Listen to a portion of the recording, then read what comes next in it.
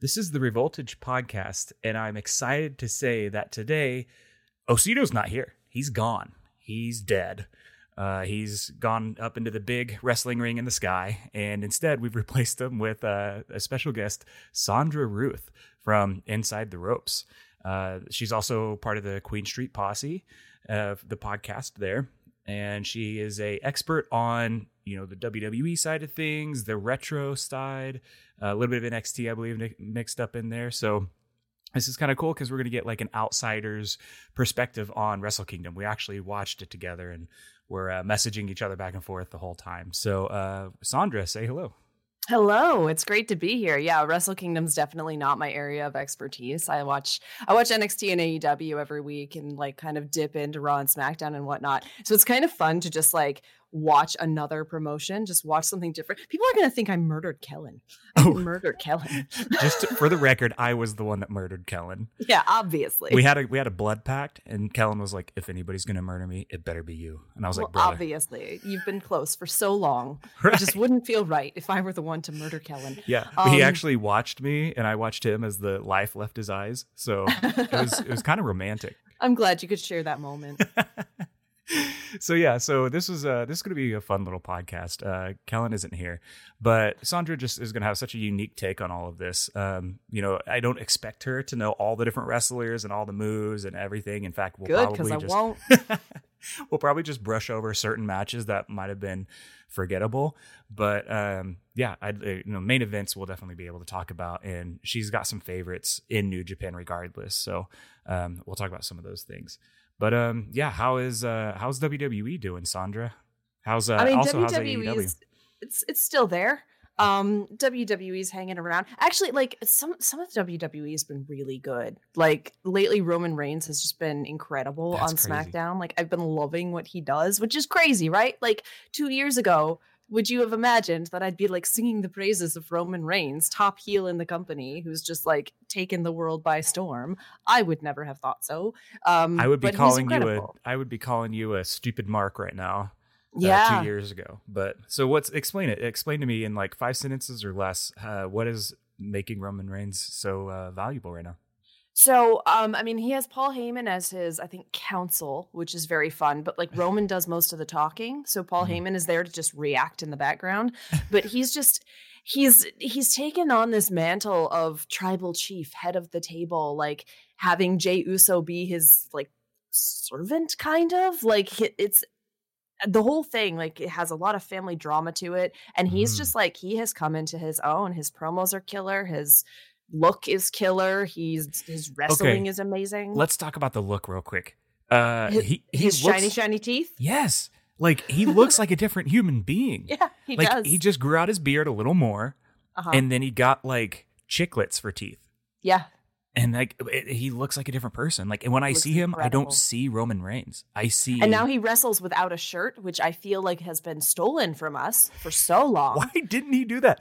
I don't know. He's gorgeous. Everybody said that it was like he was hiding a gut or something like that. There is no gut. There are only muscles, and they are beautiful. That doesn't make any sense to me. He looks great. Interesting. What about AEW?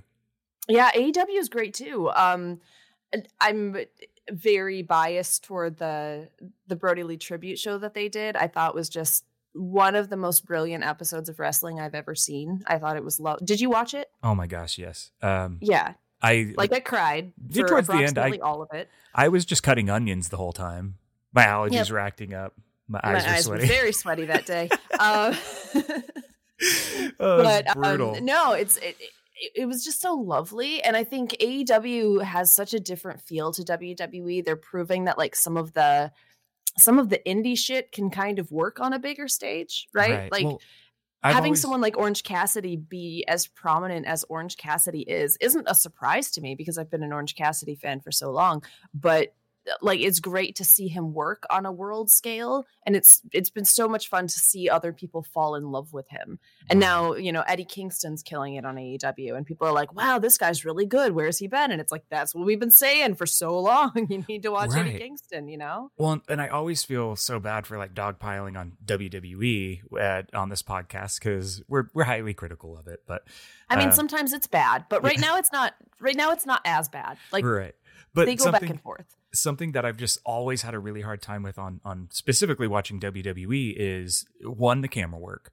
It's because it's awful. Right. And as a especially filmmaker, for you, like your job is to do camera things. Right. So I watch it, I'm just like, why? No. Like it takes me out of the match when, you got all the zooms or the 15 cuts and all that stuff.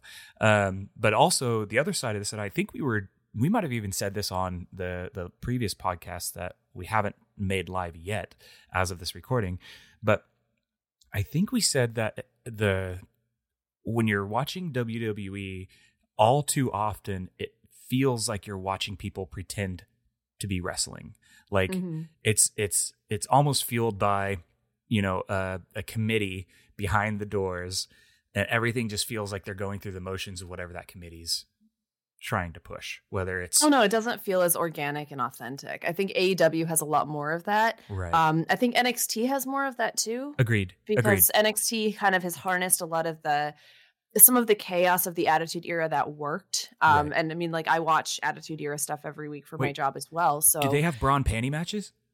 No, thankfully. I mean, yeah, that would be terrible. Look, we have Shotzi Blackheart and Io Shirai looking phenomenal. We don't need them in bra and panties. Like, hey, you don't need them in bra and panties. I don't need them in bra and panties because they look so hot, like, to begin with. Like, so they're just Shotzi's my incredible. hall pass. She's my hall pass. and my friend Dmitry Alexandrov. Would Rhea be too much like fucking yourself? Is that the problem? It would be. No, you know, Ray and I call her Lady Logan, right? Isn't it just masturbation at that point, though? So it doesn't count. So what's funny is my friend Dmitry Alexandrov knows Shotzi. And every time she comes up on the screen or something like that, I'm always like, oh, I love Shotzi. She's like so cute and like such a badass. And he's always like, this is weird, dude. Like, I know her in real life. It is weird when you like know them as humans. Yeah. As for me, she's just this like amazing icon. Like in his perspective, she's like a human being. In my perspective, she's like a goddess. Yeah. But yeah, that's also a weird point is that there's such, great female wrestlers now, and they have such a grand stage to put on these really cool actual like wrestling matches and do these huge stunts, and it's no longer just somebody should tell AEW that. Well, that even in the AEW compared to New Japan, like New Japan has 3 women wrestlers in it right now. They've got Mio, which is Taichi's valet.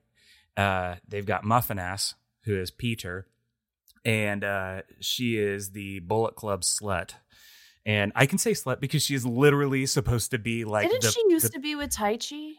So 2 different people. Am I confusing people? No, you're correct. Mio was with Taichi, and Peter Muffin Ass is with Bullet Club, Tokyo Pimp. Oh, okay. Yeah, and then they've just now added B Priestley, but they're just usually there for shenanigans. They're definitely not wrestlers, which is sad because B can actually wrestle. So as held back as AEW female wrestlers are, they are light years ahead. Because they have a women's division, right? Like, whereas New Japan doesn't. Yeah, they just have they just expect like people wrestling, all the other promotions and whatnot, which is it's okay. Yeah. Well, and what's sad too is they actually have Stardom now. So New Japan bought Stardom, and they put on like dark shows, but they just don't utilize them in. Are there like network rights for why they can't broadcast Stardom if they bought Stardom? Like, that's what I'm kind of confused about. I was wondering if you knew something about that, because the dark match or the pre-show on night 2, I believe, was Stardom matches, right? And we didn't get to see those. Correct. And it's so sad. Like, and I do believe it has something to do with broadcast rights, because the night 1 started at 1 a.m. our time. Night 2 started at 2 a.m. So it's not like they couldn't like just hit record an hour earlier. There's something there that is blocking that. So hopefully I would love to in the future see some kind of it, but it's also, Japan is all about like tradition and history and all of that. So I don't know. I could see the women wrestlers never getting a shot in New Japan specifically because of, well, this has always been a guy's promotion and it's always going to be a guy's promotion. I don't know. They don't have the same progressive forward thinking, but it's also not in a disrespectful way either. Sometimes it's more just focus is in the wrong place. You know, this is the guy's show and that's the girl's show. And they have more women's promotions over there than they do here. I mean, there are women's promotions here, but not really on like a grand stage. Correct. Yeah. Joshis are amazing though. I want to see all the Asian ladies wrestle because they're so good. They're so tiny and so good. Yeah, no, they're amazing. I know Kairi Sane actually was trying to be able to make a Stardom appearance, but WWE was kind of like, maybe no. That's funny. Cool. Before we jump into Wrestle Kingdom, do you want to? Did we already show your what do you call it? Your social handles? Yeah. So I think that might have been on the one that didn't record. Oh, what are you talking about? No, we totally nailed this first try. Yeah, 100%. This is the first time we're starting this podcast, and not the second. Would never make such a mistake. I think we covered it well. I think the ghost of Kellen came in and actually stopped the recording out of jealousy. I blame Mustafa Ali. He's the hacker. The one that nobody saw coming. Yeah, exactly. But if you want to follow me on social media, I'm at Sandra Ruth ITR on Twitter. And then on Instagram, I'm just at Sandra Ruth. I would love to be at Sandra Ruth on both platforms, but at Sandra Ruth was taken on Twitter in 2011 by someone called Sandra Allison, who has never tweeted once, and I'm pretty salty about it. We can get Mustafa to hack her and post nudes, and then she can get kicked off. Perfect. Yeah. Perfect. Actually, you can post nudes on Twitter. You can post nudes on Twitter, though. Yeah. It's full porn is fine on Twitter. Every once in a while, porn bots will like tag me or add me or whatever, and like I click on them and I'm okay, that's definitely a penis. What's up, girl? What's up, boy?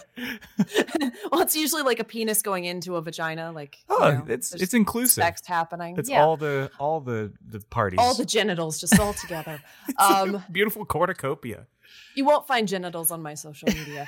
But if you want to follow Inside the Ropes, where you also won't find genitals, it's at inside_the ropes on both Twitter and Instagram. Cool. And then also check her out on the Queen Street Posse podcast as well. Yeah, so that's also on the Inside the Ropes feed. If you just subscribe to the Inside the Ropes podcast, you'll get there's a new podcast that go out every day on that network. But Queen Street Posse comes out every Wednesday. Wednesday mornings here. I think it's like 10 a.m. Central is when it comes out. I'm still getting used to Central Time. Oh, yeah. So this is actually pretty funny, too. You've been across the country from us for so long. And now that you're here, it's like, hey, we can podcast through Discord. I know. It's like, I'm closer. I am closer. This happened? One day I will see your face again. COVID can eat the biggest bag of dicks. Actually, the biggest bag of small dicks. Yeah. So it's not even fun. Yeah. Awesome. Okay, so let's just jump right into Wrestle Kingdom Night 1. So again, if you I know your knowledge is best utilized outside of New Japan, but with the New Japan Rambo, just give me your overall thoughts on it. You know, I personally love Rumbles. I think it's a great way to get a bunch of people exposure. There are certainly people in this that do not deserve their own spot on the main stage. So I think it's a good way to be inclusive, and everybody deserves to be entering at the Tokyo Dome. I mean, these guys are putting their bodies through so much that at the very least they can get their 5 minutes under the spotlights. But overall, what did you think of the Rambo? Yeah, it's fun. I love a Rumble too. I think they're a good time. I don't know who most of the people are who were in this match. So, I mean, it's really the end that I remember, right? Like, I don't remember a lot of the confrontations because I know I was really bummed when, like, Rocky Romero got out because I love Rocky Romero. I think he's incredible. I think the Roppongi 3K theme song is, like, one of the best theme songs in wrestling. Love that song so much. I just think he's supremely talented. And it was fun to see him, like, kind of come away from commentary and be in the match and whatnot, because he's super, super good. So I was really bummed when he got eliminated, and there were some other people, I'm trying to remember who, that like I knew who they were. So I was bummed when they got eliminated too. Yeah. But it was, I mean, the end of the match I just thought was amazing, right? Because it's different to a traditional like Royal Rumble situation, because the last four were going to be in the Fatal 4-Way the next night. And Yano just came in and cleaned house.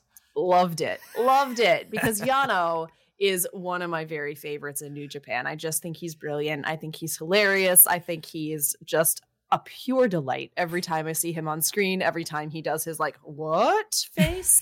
Every time he has his long intro that is just ever extending now that he is the king of pro wrestling. Right. I love that Yano is the king of pro wrestling. All of I pro love wrestling. it. That transcends New Japan. That is all the of pro wrestling. worldwide. Yano is the king. He's not just king of the ring. He can't be bothered with a pithy king of the ring title. No, he's king of all the rings. All of you. If you just sit at home and watch pro wrestling, he's king of you. Yeah, exactly. And you know what? I bow to my king. I bow to him. Gladly. I love him. We're in good I hands. think Yano's a delay. And it reminded me of like Chikara did this angle back before, when it was still a thing. And they had kind of a similar situation in their Infinite Gauntlet a couple years ago, where there were a bunch of, like, for lack of a better term, like a bunch of jobber characters who like banded together and were eliminating everybody. And it was like, what is, Jawbreaker Josue doing, actually like doing things, and Insuguri Evan and all this stuff, and like it was really cool. So they started eliminating everybody, and then like everybody was out of the ring by the time Ophidian entered as the last entrant and just won it. Nice. By stepping into the ring and just being like, yep, okay. I'm the last one. So this is essentially what Yano did here was, there were only 3 people left in the ring. He's the last entrant. He didn't even get in the ring, did he? No, he didn't. He didn't even put down all of his like props. All of his trophies and stuff. Yeah, because so what's funny about Yano is when I first started watching New Japan, he came out with his like kimono kind of thing, and he'd have a DVD. Like he peddled his own DVDs. Right. So he'd go out, buy my DVD. Look, you have to peddle merch sometimes. Shop.itrwrestling.com. That's all I'm saying. There you go. And he would go out and show everybody his DVD, and then he'd go wrestle. Well, ever so like every, I don't know, maybe every year, maybe every few months, he adds something new. So like now, then he got like the sash, and then he started carrying the chair, and now he carries like a little spray bottle to the ring with him. And he started carrying the spray bottle because I believe he couldn't spit water into the air anymore because of COVID. So now he has to pretend like he sprays it in the air. Yeah. That's amazing. Yeah. And so now that he's king of pro wrestling, he also has the trophy. So he comes out with this, like, it's pretty soon he's going to need a shopping cart to carry. I was going to say he's basically a pack mule at this point with all of his props. Yeah. And it's just so funny. And what's the funniest thing too, and I don't know if you know this, Sandra, but back in the day, Yano was actually like one of the top guys in New Japan. He was like, you were telling me this, that he was like a legit badass. Like he was really great and everything. I mean, he's still great. He's still amazing. But I think that just kind of shows how to reinvent yourself as a wrestler and extend your career, right? Like, because how old is Yano? Like, he's just he's an enigma to me. Yeah, he's probably in his 40s. But it's so hard to tell with Asian people. They age so wonderfully that you would never guess certain people's ages over there. Yeah, no, and I mean, like they seem to have people wrestle a lot longer over there too. Okay, he's 42, so he's not like old. Right. But he's found this way to extend his career, right? And Colt Cabana talks about that sometimes, how his wrestling style is great because he's going to be able to wrestle for a very long time, right? Like, I mean, he'll do his moonsaults and stuff, but like the comedic style where you're not destroying every part of your body, Ibushi. Yeah. Oh gosh. Like it's going to extend his career and extend his longevity and extend his life probably because he's not going to be, like completely broken down. I think it's brilliant. And plus he adds such variety to the shows. Oh yeah. And I love that. Like, I mean, I'm a big fan of comedy wrestling anyway, obviously, but it's just, I think he's amazing. He's one of my very favorites, and I'm so happy that he is the king of pro wrestling. Yeah, for sure. And I agree. I think, obviously, as a comedic wrestler myself, it's just fun. We're all out there to have a good time, but I think it also adds a much needed variety. If everything was just balls to the wall, Young Bucks spot monkey matches, or, super serious like the main event of Wrestle Kingdom this year, you'd be exhausted by the time you got to the main event. And you got to have these fun matches and these comedic matches to kind of mix it up. And, when you have the fun stuff and the silly stuff, it elevates the serious stuff. So. Yeah, it makes it more fun to watch a show as a whole. It is funny to me because I think the outside perspective of people who don't watch New Japan is that like New Japan is all like really long matches and all really serious stuff, and there's no story or there's no anything like that. And it's like there's also Yano though. Yeah, yeah. You've got Yano. There's quite a few. There's there's a good 2 or 3 comedic people that are on every Mhm. match. I mean, Taguchi Japan, anytime his ass falls out, I'm just on the floor. Like, I love Taguchi. He's so funny. yeah. My favorite part was when he came out one time with like chicken fingers.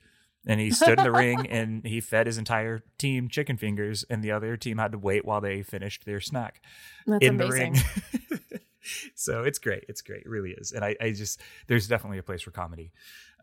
So overall, what did you think about we'll just jump to the night 2 conclusion of the Ranbo, where, we saw Yano beating his chest on the way out of the, first night, where you might have thought that he just went in and cleared out the whole ring, but no, he didn't do a dang thing. No, he didn't do anything, which makes it so much better. Yeah. He didn't earn it. He sure thought he did. Of course. The first night. So then the second night, I thought he was just going to get his comeuppance. I thought he was just going to get in the ring and just get destroyed, but that wasn't the case. What did you think about the way that one went? Yeah, I mean, like, as a match, it wasn't like amazing, right? Mm-hmm, there were some spots that were a bit suspect. Oh yeah. It, it did not feature the best and brightest of New Japan wrestlers, right? Like, wait, you're telling me that Chase Owens, Bad Luck Fale, Bushi, and Yano are not like the 4 musketeers of New Japan? I don't think that they are. Oh, okay. It's not like they're bad, right? But it's not going to be like a crazy, amazing, like technical classic with those gentlemen in the ring. And nor should it be necessarily. But I thought, like, Yano was delightful in the match. I thought Chase Owens and Bad Luck Fale tried to do the finger poke of doom thing, right? Right. And that didn't quite work out for them like they planned, because it's a 4-way. I don't know. Good. Like, it was worth a shot, I suppose. But no, I was so happy that Yano won, because I thought he was the one that obviously had the story going into it, because he was the lazy dude from before who didn't do anything to earn a spot in this match. It was just timing. And I mean, he held his own, right? Like, he's great at shenanigans. He's great at like removing a turnbuckle pad and being silly. And I loved it. I thought it was tons of fun. Yeah, I agree. I'm here for it.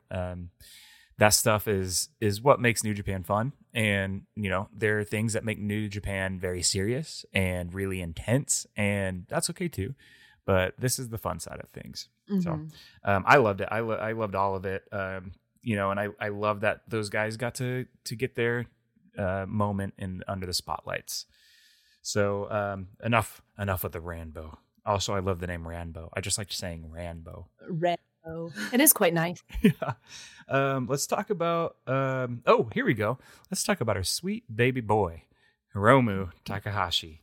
Yes, let's. He's so perfect. I love him so much. Like, his hair reminds me of goth Farrah Fawcett, because when he comes out, like, before it gets all messed up, right? He comes out and it's all feathered to perfection in that, like, Charlie's Angels realness moment. Like, we have I just to love find him. the conditioner that he uses. He's brilliant at everything, including hair care and owning a cat and just wearing having the a most jacket. Extreme clothing I've ever seen. It was Zoe Lucas on Twitter, who's a wrestler as well. She says that it looks like Hiromu Takahashi is a toddler who dressed himself. And like, A, true, and B, I never want that to change. Yeah, like, never change Hiromu. I think he's gorgeous. He wears all of the things, like all of the colors. I mean, he looks like he would belong on Drag Race. I love him. I just love everything about him. And then he's also real good at the wrestling. Yeah. So that's the thing, is he's got such an eccentric personality, but then he backs it up. And his character, I think, would be obnoxious if he wasn't a good worker. Because it would be, but like, we're willing to put up with it, and we're willing to actually encourage that behavior, because then he's going to go in the ring and put on a match that matches that kind of crazed lunatic style. So I'm totally cool with it. What's really cool and interesting about his outfit, by the way, so obviously I'm huge into punk rock. What's hilarious is he comes out in these like basically oversized plush, kaiju mascot style outfit. And then he takes it off and he has like the most punk rock jacket of all of pro wrestling. That's like legit, like badass punk bands from the 80s. You got like the Misfits and Circle Jerks, and it's all studded up. And it's just so funny to see that clash of like bright, colorful neon, like way over the top, like looks like a kid's toy, and then turns into like this punk rock badass like because he is all of the things. He is. He casts a wide net. But what'd you think about his match with LP? I thought it was brilliant. I thought it was amazing. I loved it. I constantly worry for his neck. Watching Hiromu Takahashi wrestle is kind of, for me, like watching Daniel Bryan wrestle, where I'm like, you were taken away from me and now I get you back. Like, I have you and I want to protect you and wrap you in bubble wrap and treat you like a baby bird, which isn't how wrestling works at all. So it's just a problem. You're in the wrong sport, lady. Exactly. I think but you know what I mean, right? Tennis. Like, yeah. But like, he was almost stolen from us Yeah. by virtue of not having a neck. And now he seems to want to land on that neck a lot. And I don't, it makes me nervous every time. I think El Phantasmo is also really awesome. Like, I'm trying to remember if I've really seen him wrestle a bunch before, and I'm not coming up with anything. So he's always someone that I've heard about, and I've always like heard that he is good. He is very good. Like, I loved this match. I thought it was a great, not quite opener because we had the Rainbow, but it was basically the opener of the actual show, and I loved it. I thought it was really brilliant. And then Hiromu won, and I love him. Oh yeah. So what's interesting about this match was I just remember the sheer pace of it. It started off like 100 miles an hour. If I remember right, they were like diving right off the bat. I think there was 2 or 3 dives within the first like 6 moves of the match. So they were ready to go ham. And I remember there was kind of a lull. I remember it had a really fast start, and then it kind of chilled out, and then it had a high ending. Like, it was very frenetic, but I don't think it got to the point where nothing mattered. Like, I think that they managed to strike that balance of like, yeah, we're doing all of the moves, like we're doing all of the things, but all of the things did still matter, and it didn't start to feel like a dance to me. Correct. It still felt like it had weight and urgency behind it. Yeah, and I think that lull in the middle helped that. I think that, I've been critical of the Bucks in the past where they'll hit each other with, nuclear bombs, or, they go DEFCON 0 right out the gate, and then, the finish becomes something so arbitrary. Like, okay, the 17 Canadian destroyers off the ladders through the tables didn't finish them, but the super kick did. Like, I'm not buying it. That being said, I'm a huge Young Bucks fan, but I get their criticism. It's a fair criticism. In this match, that lull kind of kept it from being way too much the entire time. And then it also allowed El Phantasmo to pull off one of the coolest moves I've ever seen, when he just straight walked from the turnbuckle to the center of the ropes, like no assist whatsoever, just straight up balancing act to the middle of the ropes, and then did a fucking backflip off of it to the outside onto Hiromu, while also simultaneously throwing a double 2 sweet in the air. It was incredible. It was a thing of beauty. Yeah, and I've seen people like run out to the ropes in the past. I think Rey Fenix is one that does it a lot. But what's so cool about when he did that, it was so effortless, and he didn't have to balance. He didn't have to, he didn't put his arms out and wiggle his way out and then like jump before he fell off. No, I felt like he could have stood on that rope for 10 minutes. It was crazy. He's just like, his balance is insane, and his body control is insane, and his talent is insane. And like, I mean, had he not been wrestling our dear sweet baby boy Hiromu Takahashi, I may have cheered for that man.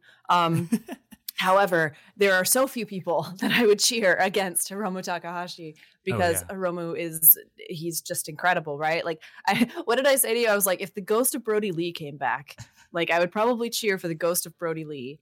You'd be the only one more over. Well, because like, he was like one of my like top 5 favorite wrestlers anyway. So that's so sad. Like, yeah, real sad. Big bummer, obviously. Yeah. Like, it's like, I loved him so much. Yeah. But then maybe like if Daniel Bryan and Hiromu wrestled, I feel like I wouldn't know what to do because watching them is kind of the same, right? Like you were stolen from me by your neck, and now you're back, and you're wonderful, and I love you. And what's the rest of it? Your neck, your back, the what? Pussy and your crack. Yep, correct. We might have been watching two different shows. But no, like watching Daniel Bryan, like that's kind of one of my dream matches actually that I came up with during this match. Watching it, I was like, I just want to see Daniel Bryan versus Hiromu, which I don't believe has ever happened, and I believe that it would be brilliant. But obviously, it's not a thing that is possible. Did you know that Daniel Bryan wrestled Shingo? Did he? Yeah. I bet that was great. Dude, it was a banger. You need to watch it. I'll send it to you sometime. Okay, but anybody listening to this too, check out that match. I mean, Shingo is just perfect in the ring, and Daniel Bryan is as well. They're both like at the top of their game, and man, they delivered. And the crowd was hot. I mean, it was like one of the hottest crowds, and dude, it was awesome. I miss crowds that sounds amazing. too. Let's talk about that for a second. I also miss crowds, and especially in Japan, like it's such a unique crowd to have, and the wrestling plays off the sound of the crowd so much that because it's such a slow burn, and the way a typical New Japan match starts, especially for the main events and those long, how do you say it, the long-winded matches, they slowly ramp. It's like a slow burn. So, you know, the first 15, 20 minutes of the match, you'll just kind of see pretty typical standard wrestling, and it picks up and it picks up and it picks up. And what you'll notice before, you know, the pandemic, the crowd would always be quiet to begin with. You might get the occasional like Naito out in the crowd, but you know, you're not getting or like some polite clapping if there was, you know, a move. Yeah, somebody will get like suplex and the crowd will be like, yes, great match. Yes, that was a suplex. I approve. 7 out of 10. But then what happens is, you know, as it builds and as they start racing to the finish, the crowd is just rowdy. And that's how you know you have actually captivated the crowd, is they start actually making noise and starting to get, and I say rambunctious, that means they're just like, you know, it's just this constant rumbling of people, you know, shouting out names and gasping and, you know, talking to each other. And it's just this weird, like, as the intensity of the match picks up, the crowd activity picks up to match it.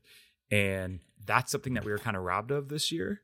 Like, we got like the claps, you know, but if you know, knowing New Japan, every time they're clapping like 1, 2, 3, 1, 2, 3 or whatever, that's typically when they'd be chanting somebody's name. And you know, they're trying to project, they're like, here, we're rooting for you now. And it just sucks that we didn't get that this year, because to me, I think the main event on night 2 would have been absolutely like a riot in the crowd, because that was such a good match. But we'll talk about that later. It would have been incredible. Like it was weird to me to even see a crowd for wrestling, right? Because obviously, like, everybody's wearing masks and they have them pretty spaced out. The Tokyo Dome was, do you know what capacity they were at? Like 25 or something like that? I think it was between 10 and 15. Okay. It almost, two things. It almost didn't happen because Tokyo had wanted to declare a state of emergency like days before. Yes. And they're spiking now, because they were sitting at something like 5 cases like a day. And so they had really contained it really well, because they're just amazing people over there. I'll forever sing the praises of the Japanese meanwhile culture. In Oklahoma. Meanwhile, hey, we got the high score yesterday. 6,000, I think, is what we're at. Something like that. You're going to catch up to Michigan. Like, but yeah, Tokyo's over there getting 4 or 5, and we're just like destroying them in the numbers. Like, who do they think they are? They're if you want to consider us winning, those Japanese people think they're so impressive. But nobody spreads a pandemic like we do. Yeah, exactly. But no, it's good that they're taking COVID seriously, right? And it looked like masks were being enforced and people were wearing them and being respectful. And I think the edict not to have people cheer is a really interesting one, because it's obviously like, it's hard as a wrestling fan to not cheer, right? Like when Right. things are happening. But it's smart, right? Like they're saying, okay, we want to have a crowd in here. We want still you get the feeling of a crowd because of the clapping and because, people are still making noise and there's still a Yeah. little bit of a buzz. Mhm. And I think that when things started ramping up, like in the main events, you didn't hear cheers the way that you would, but there was like a murmur because Mhm. it was kind of like that's when you're turning to your friend. Like, say we're watching it together in the Tokyo Dome. Like, Yeah. I might turn to you and say, "Oh, well, I'm really enjoying this. Like, I Yeah. know we can't cheer, but I can talk to the Yeah. person next to me." And I feel like there was a little bit more of like a murmur, kind Right. of, and Yeah. it still felt more organic than like empty arena wrestling that we saw Correct. for a long time. Like, if you watch Impact right now, it's just completely like empty. So strange.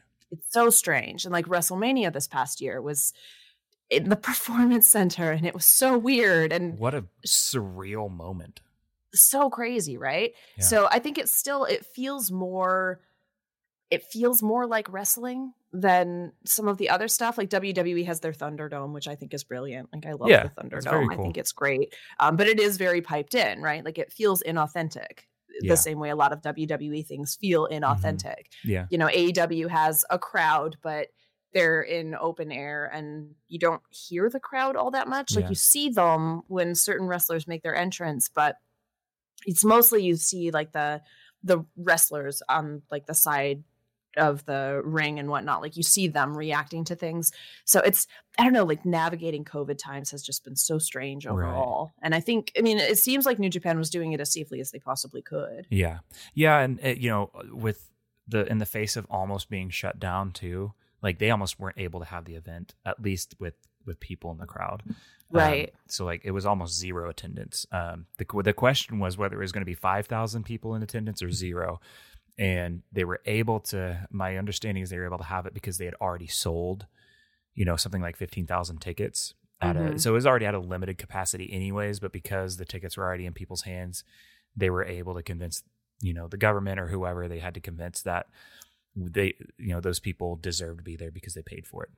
Mm-hmm. So they also were doing things like you had to check in and, it was for tracing reasons and things like that. You had to say which seat you were in. And I think you had to, take a questionnaire or something on how you're feeling that day. And so they did some cool stuff to try to keep it contained. But yeah, it was definitely limited capacity.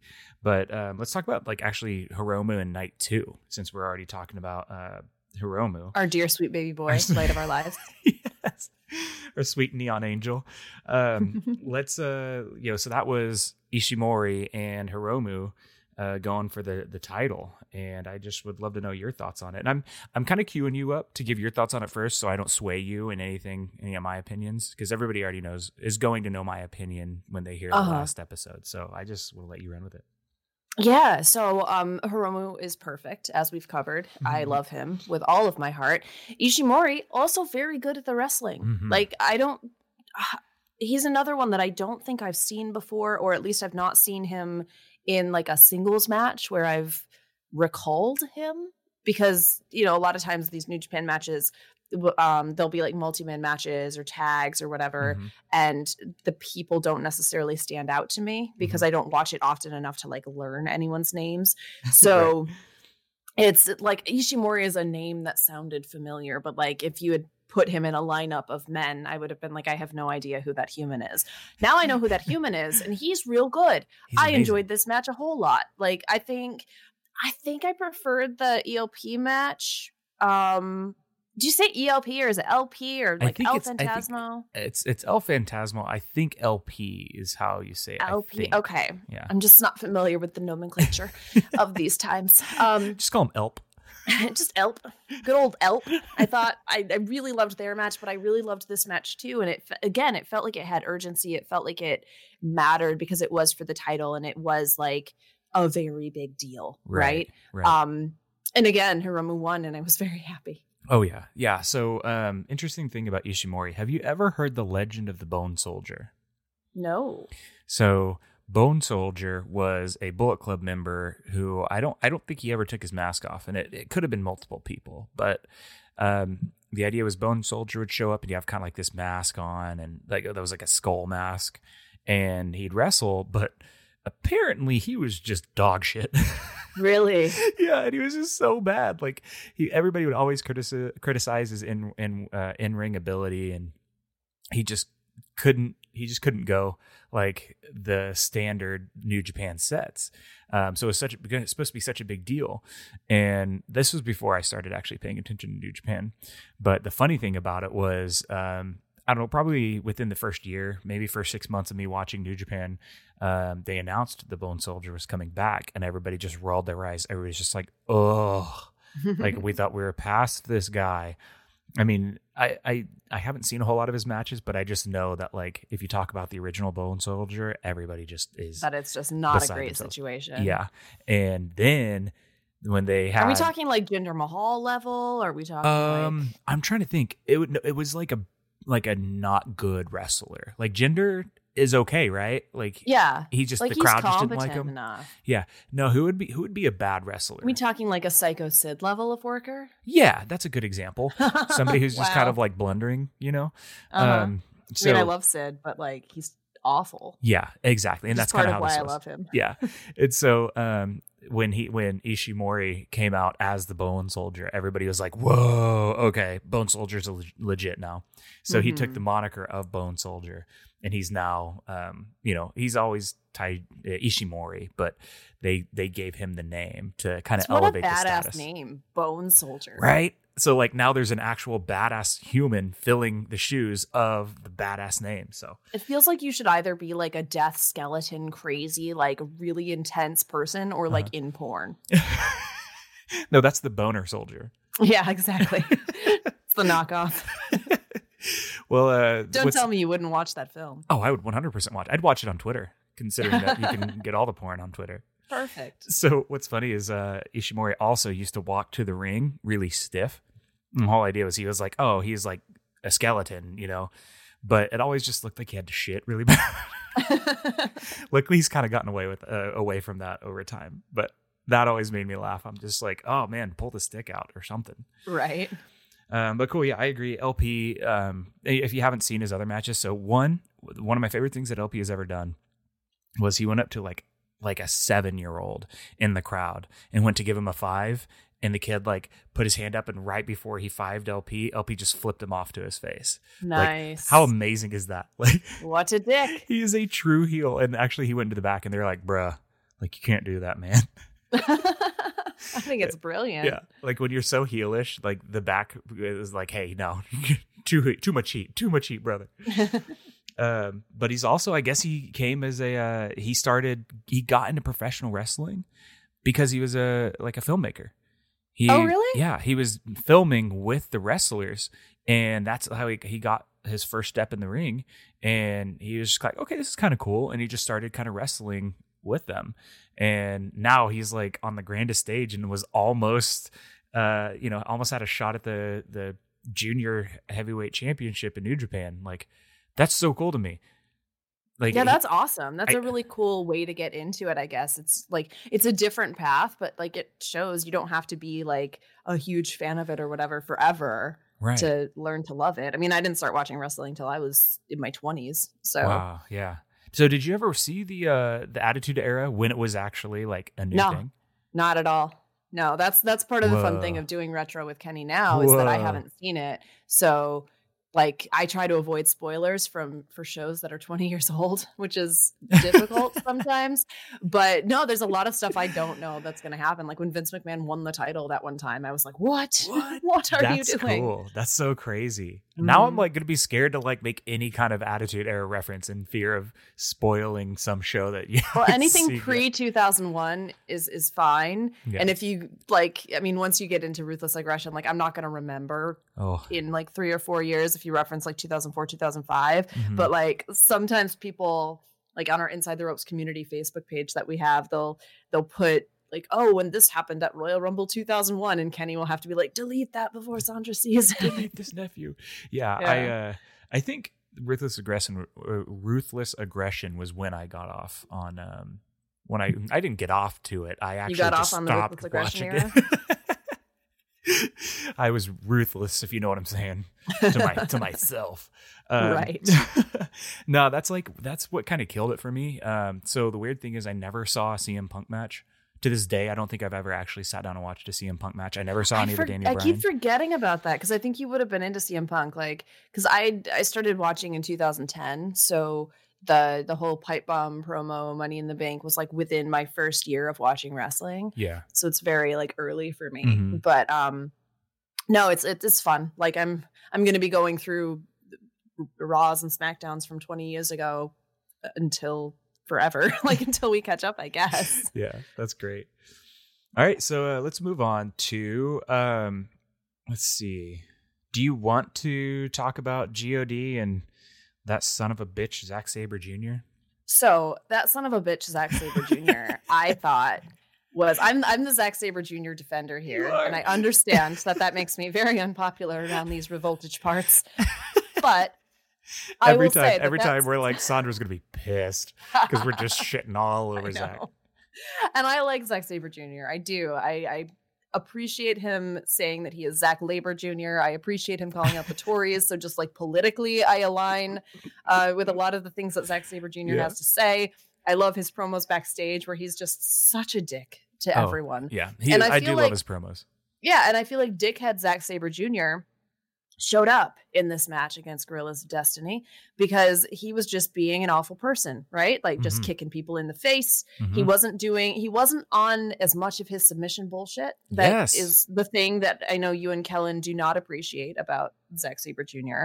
Is that he'll just do these submissions that don't look like they hurt and they don't ever do anything and they never finish anything, whatever. Yeah. I mean, Zack Sabre Jr. is essentially the Young Bucks, just with submissions instead of flips. It just sounds terrible. But I'm not wrong, though, right? You're right. Like, you're so right. But that's just everything I hate about wrestling. Yeah. But I mean, like, some people love that. I'm more willing to grant it. Like, I'm more willing to grant it with submissions just because I think submissions are pretty. Like, I really enjoy them.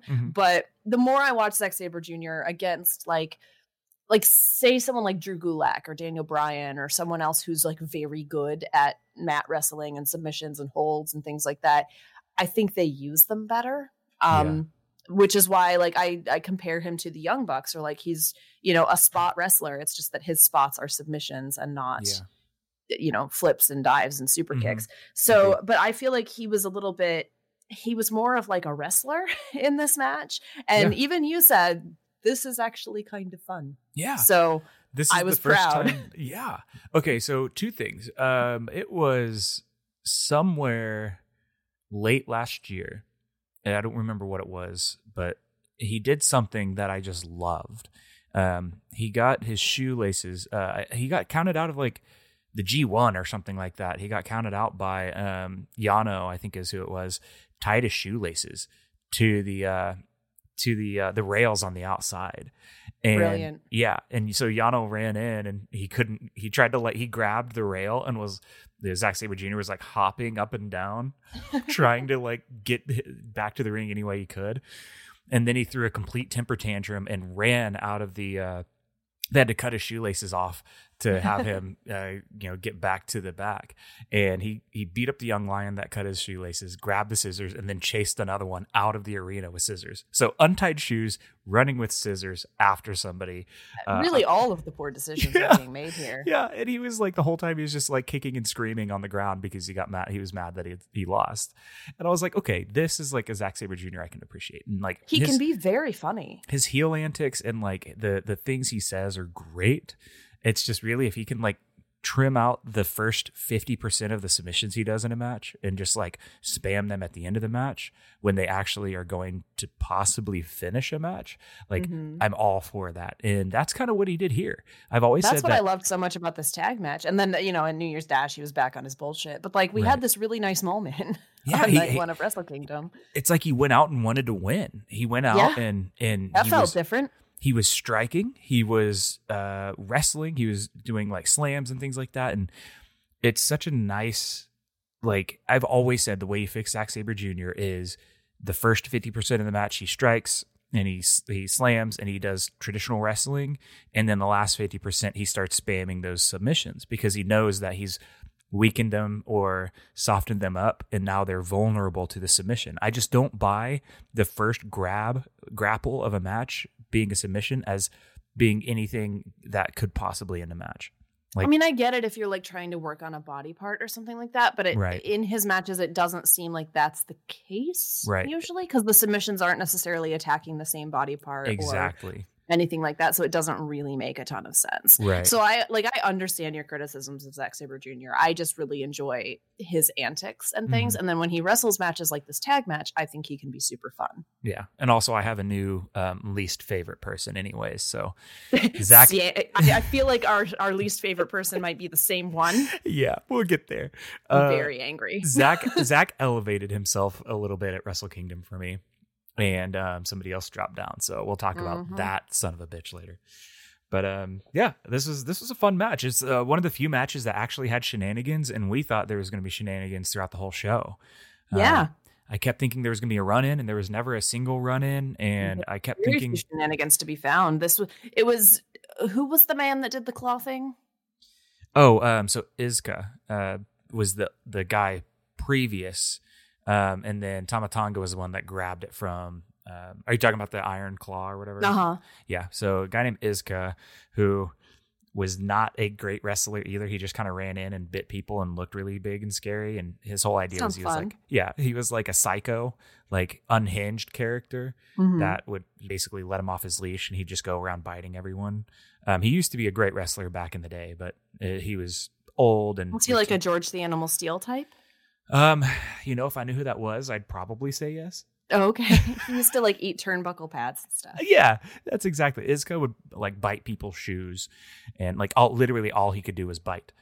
So, but he was big and imposing. He was like Lance Archer style of like body type, and big and scary. But like, and he'd walk out from the crowd with a chain on, like a leash, and they literally get him in the ring and take him off his leash, and then he'd just go try to bite everybody. So, but 15 years ago, he was an actual like legitimate pro wrestler, but now I think this was just he's kind of doing the Yano thing, but it just didn't work out well, because if you saw one of his matches, you saw all of them, and he had the claw, and he'd always win by the claw. He'd never win by actual pro wrestling. So, it is cool though, because he did kind of pass that on to Tai Chi, and so when you see that come out, it's like, oh, neat, that's fun. But yeah, I like that God pulled some shenanigans here, because it was Wrestle Kingdom's a good time to exploit some of those things and just kind of make those like holy shit scenarios. But I mean, if that was the craziest thing that happened at Wrestle Kingdom, that's just kind of like, oh man, like this is weird Wrestle Kingdom. Yeah. It was strange. And I think that they're probably because of the pandemic, and probably because they are not running more shows for the foreseeable future. It seemed like they didn't want to set anything up with too many shenanigans throughout the shows. But it was nice to see a little bit of chicanery here. Yeah. Did you think it was weird? Did you notice that? Like, I know you've seen some Wrestle Kingdoms in the past. Did you watch this thinking they don't have a big like, young lion that's returning from excursion, or they don't have a teaser? They always have like little video packages of like, ooh, what's gonna happen? Like Chris Jericho one time, I think, jumped in from the crowd. Like they always have those big moments, and there was not a single one throughout the entirety of the show. Did you notice that, and did that catch you off guard? I mean, I did notice it, and I think it caught me more off guard in New Year's Dash, because I figured that they would be like setting things up, because that's normally when, like big things would happen, or like it's the season premiere basically, right? Yeah. And I think because they don't know how much of a season they have to premiere, it did feel odd, but I still really enjoyed Wrestle Kingdom, even without one of those big moments. I just don't think it's going to be one of the ones that people are talking about for years to come, right? Like they're not talking about, I don't know, I'm trying to think of like moments in Wrestle Kingdom history, like Chris Jericho showing up would be one, right? Or like, I mean, I remember when Okada had a dinosaur in his entrance, which I think was like Wrestle Kingdom 8 or something. Great. Like it was brilliant, you know? There was no dinosaur here, but I still thought it was great. Right. Yeah, for sure. I don't know. Nagata was, or was it not Nagata, but Kojima was in there later. He's kind of a dinosaur. Kind of a dinosaur. That's accurate. That's true. Cool. What did you think of the match overall? What do you think about fun. What do you think about Tama's new look? I mean, I didn't realize that it was a new look. I Did you would realize it not was have- Tama? No. Not until you told me. Like, well, he's another person that like I don't recognize facially. Like I know the name, but Yeah. I've seen him so little that What like a weird way to like learn who Tama is, by the way, like physically, because this is like the weirdest he's ever looked. yeah, because I think like you and our other friend we were talking to were just like, what has happened to his face? And I was like, I don't know. He looks great. Like he looks very This pretty. guy looks fine to me. He looks, a very attractive gentleman. And I didn't understand that there had been a beard before. Yeah. No, there is a lot of beard. Yeah, There's a and then lot like of beard. I think I googled a picture of Tama Tonga to see what you were talking about, and I was like, oh, A that lot of beard, is a lot of hair. definitely a different look. Yeah.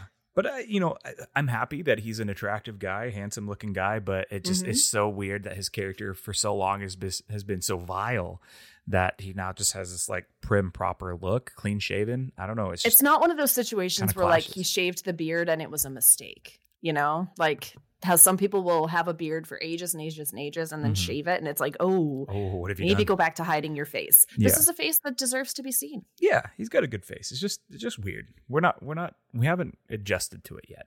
It's like when you get a new haircut and you look at yourself in the mirror and you're like, oh man, what did I do? And then 2 weeks later, you're like, oh no, this is good.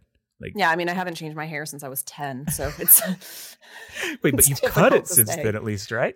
Yeah, like trimmed it, but like it's just been long and straight. Like the most I do to it is add some overtone rose gold so that it like shines pink a little bit. but Please it's give just- yourself it's- some bangs one day. Just show up at my house with No, bangs. oh, I'm terrified to cut my hair. Terrified. Just do like the pixie cut. You and Kristen can be little pixie I sisters. couldn't do it. I will leave that to Kristen. It looks so good on her, and I just don't think I could rock it. Fair enough. Fair enough. All right, so let's talk about Kenta and Kojima. You actually know Kenta from the WWE. What was his name? Akira Tozawa? He was Hideo Itami. Oh, yeah, that guy. in WWE. Wait, It would be then who's- difficult to. Who's Akira Tozawa then? Akira Tozawa is still in WWE. Oh. He was recently eaten by a shark. He survived it. I'm not kidding. That happened in the 24/7 title chase recently. I like love the months ago. 24/7 title. It's amazing. No, Akira Tozawa is still there. Hideo Itami was actually meant to be NXT champion. He was meant to win at Beast in the East when Finn Balor won, but he got injured and could not do it. So that like basically started Finn Balor's whole deal in NXT. Hideo Itami was just kind of like plagued by injuries. Yeah, that's a been the story bunch. of his career. Yeah, and it like even when he came back, it just like you could tell WWE just didn't really have much for him, which sucked because he was so good, right? Yeah, like it's I fucking really Kenta. really liked him. And then like he comes to New Japan and he's Kenta again and he's just fucking brilliant. Like I love him. Like I love Kenta. I think Yeah. Kenta's such a perfect prick. Like I agree. his kicks are just insane. So as much as, this was Kenta Kojima, right? Yeah, said? exactly. Yeah. Yeah.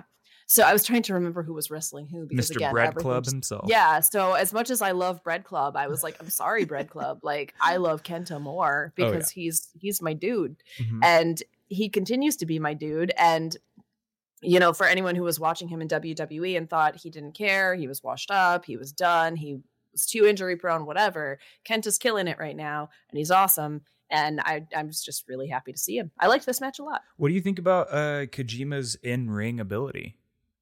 I think he's good. I'm trying to think like nothing like stands out to me because it's one of those things, right? Like when you watch Wrestle Kingdom, it's like everybody's so good that it's hard to be like this person's like extra good or this person's like slightly not as good because the matches are all like, with the exception of one that we'll talk about, like most of them are really great, right? Right. And so, like, I mean, I like Kojima. How old is Kojima? What if I told you he was 50 years old? Okay, that would make sense. Yeah. Like, And he's still real good. I Yeah. mean, like, he's we don't see that very often in American wrestling that people are wrestling like at 50 and beyond, except for when they trot Goldberg out to ruin our lives every once in a while. I'm still salty about that one. Don't get me started. Oh. But like, I mean, you have Dustin Rhodes in AEW still being absolutely brilliant. I mean, Right. like he's better now at 50. I think he's 50 or 51 way better now than he was as Goldust when I was Yeah. watching him a couple of years ago on Retro. Like, he was Mhm. dog shit then. Oh yeah. Yeah, no, I think they finally took the reins off of him. I think he's able to kind of do what he wants to do as a wrestler versus just being a gimmick. Well, and he's in a much better like place physically and Oh, yeah. mentally than he was then too, For which sure. helps a lot. But I think it shows, right? Like, if you can extend your career, like, wrestling at 50 is not an impossibility. Mhm. And you can still, like, I mean, Kojima can still go. Mhm. So why not have him go? Right? Absolutely. Yeah. So what's interesting is typically Kojima is relegated to the first, like, either a dark match or an opener. So for most matches, I don't think they do this with Wrestle Kingdom, but with a typical, pay-per-view level match, and really just main matches too, it always opens with Young Lions wrestling. Mhm. Sometimes the Young Lions wrestle each other, or sometimes they wrestle the old veterans. And the idea is that these are the veterans that are coaching them, and then they have to go out there and put on a show for everyone, wrestling their mentors. And it's a learning opportunity, and it's them kind of warming up, and it also kind of eases people in. If people are running late, they're not missing an incredible match, but it also gets the crowd attracted to these Young Lions. So it's this really cool thing. But the weird thing about it is Kojima has always been relegated to wrestling Young Lions as long as I can remember. And this was kind of, to me, his last chance to have a main event, not main event, but like a main spot. Like a prominent match. Yeah. And I thought that was super cool. And now there was zero chance that he was going to win that match. Especially with how they've been pushing Kenta. And, again, he was relegated always to the openers, but I was pleasantly surprised. And I'm glad that you said that he was a good wrestler and that you were impressed, because he really was truly how do you say this? He was great in the past, and he's still good even at 50 years old. And this, to me, was by far the best match I've ever seen him work. Yeah, I really liked it. Again, like, I can't think of other Kojima matches that I've seen other than maybe tags or probably wrestling a Young Lion at some point. So seeing him in a showcase like this, he looked like he belonged. It didn't look like, we gave this guy a prominent match because of longevity or whatever, but it just wasn't very good. No, I thought this was great. Yeah. Like, of course I wanted Kenta to win because Kenta's my dude. Oh, yeah. But like, it was really great. I thought they worked really well together. Agreed. And now I'm super pumped to see Kenta and Moxley at some point. I am so stoked for that. Oh my goodness. Put it in my veins, please.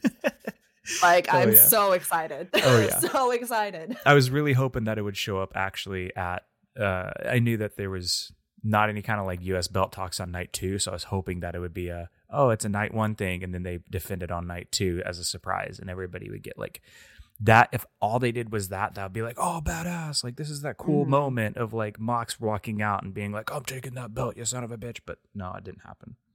It didn't happen. But I think, with travel and quarantine restrictions and things, like, I understand why it didn't happen. It's just, For sure. COVID put like a nice wet blanket all over life for the past year. Yep. But yeah, that is kind of a bummer, but like, we do have that to look forward to when they can start running up shows again. And like, do you think it'll happen on one of the American shows? I think so. If it doesn't happen in the American show, I think they'll record it here in America, because I believe that Kenta lives in like Florida or something. Yeah, I think he lives in Florida. Which is why he has the US belt challenge. Now they've, typically they keep the US belt for Gaijins, but this is kind of cool because he is super Asian, and I think it really allows him to kind of change the discussion around the US belt. It's not the white person's belt. It's and I think who is it? Jay White, I think, had the US belt for a while as well, which is kind of awkward because it's like, I mean, technically he's New Zealand, but like, it's cool. But he's also like not Japanese, so right, yeah, he's not Japanese, so he must be American. But that's how it works, right? Like, America's the only thing that matters. Isn't that what we say? Hell yeah. America. So let's move on to Tanahashi, the Ace, versus the Great Okan. My new favorite wrestler. He's so fun. He's great. He comes out with a question mark on his face. Like, how am I not going to love him? He has pants that look like the Sultan. Like, immediately my favorite wrestler. It does not matter if he can wrestle at all. Like, it does not matter when licked to me if he can wrestle, but he can. So that's a bonus. Because not only did he have a question mark on his face, but he also had Tanahashi's face on his face. Oh, yeah. And a hat. He also had a hat. He had a lot. He had a lot of stuff going on upstairs. Sometimes this is what matters to me in wrestling. Yeah. Like, I love the actual wrestling of wrestling. I love it. Like, I love transitions. I love submissions. I love strikes. I love all of the in-ring action. I also love when you come out with a question mark on your face. And then he took all of that off and revealed quite possibly the worst haircut in New Japan. But awful. Worst, I love it. And greatest simultaneously. It's amazing. Like, it's perfect for him. It is perfect for the Great O'Khan. Because you told me he's like recently back from excursion and was a young lion fairly recently, right? This is him being like a person for the first time. Maybe not the first time, but like he's very early in personhood. I think he's doing great. I think he's doing great at being a person. And I really loved this. And of course I was like rooting for the Great O'Khan. And of course the Great O'Khan was not going to win against Tanahashi because I've seen this program before. But like, I thought this was so much fun. And Tanahashi too, like he's someone who's been around forever, right? Like, and they keep talking about how, you know, Tanahashi really needed to win this because he's been on a losing streak, I guess, because he's like, you know, his knees are like, we will not function anymore. And he's like, I would like you to function so that I could continue to do the wrestling.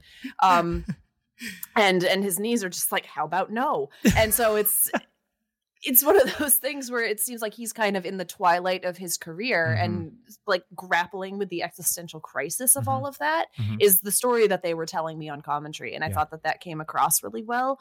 And also the Great O'Khan was just brilliant. So like Tanahashi getting a win, I think commentary really did their job here because they made Tanahashi winning feel like a big deal. Yeah. Whereas like when it started, because Tanahashi is one of the people I know that like he is going to win, right? Like he is the ace. That is what happens. Even I know that as like my cursory New Japan knowledge, like Tanahashi will win.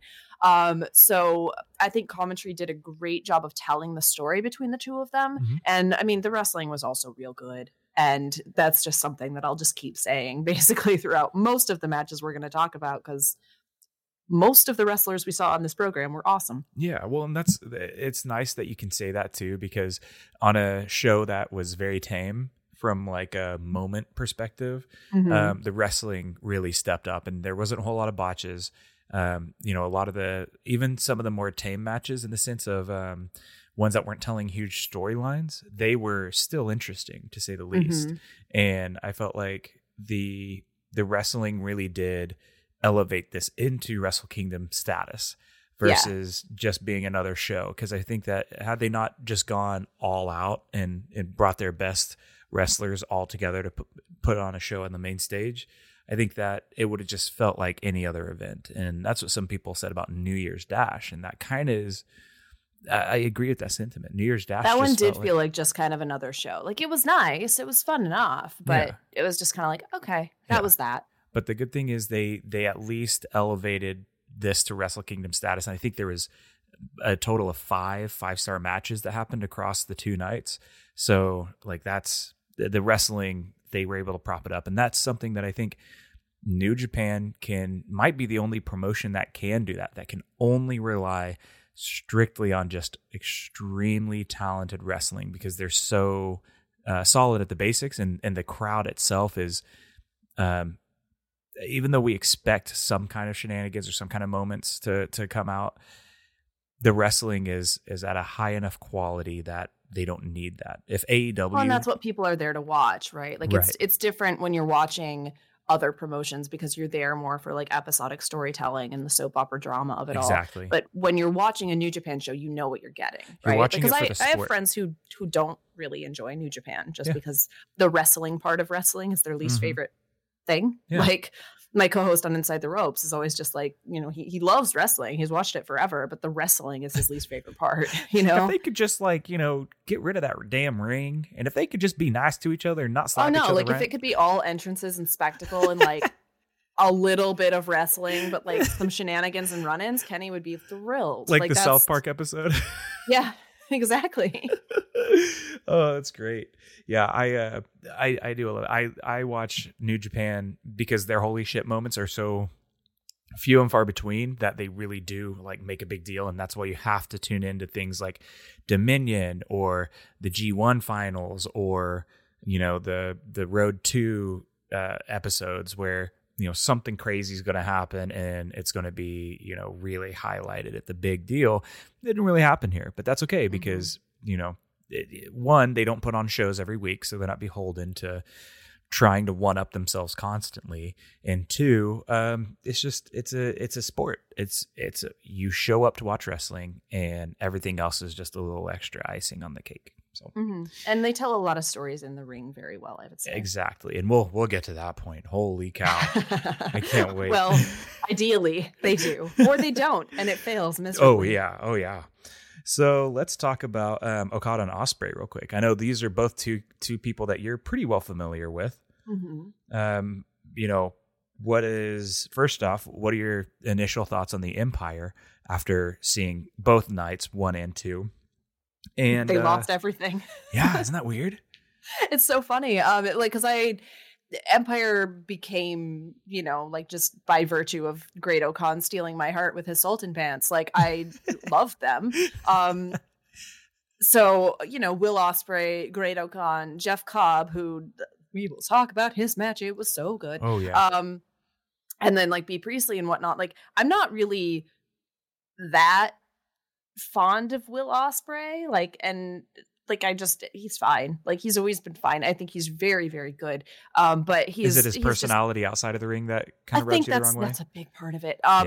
But also it's just like, he's never been one of my dudes, like he just hasn't been, and that's fine. Has he chilled out on social media? Because I know that was kind of. I don't follow him, so smart.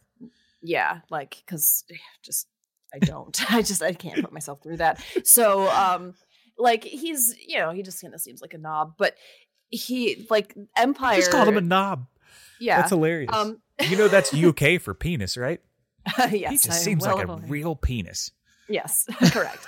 I stand by it. So, but there's nobody in there that's one of my dudes except for Great O'Khan, who has just become one of my dudes immediately by having a question mark on his face. So, but I always love Jeff Cobb. I think he's great too. Oh, Cobb. And they seem like such an odd group, and I think they seem like such an odd group in a good way, right? Everybody seems to have a role to fill, which I think is awesome.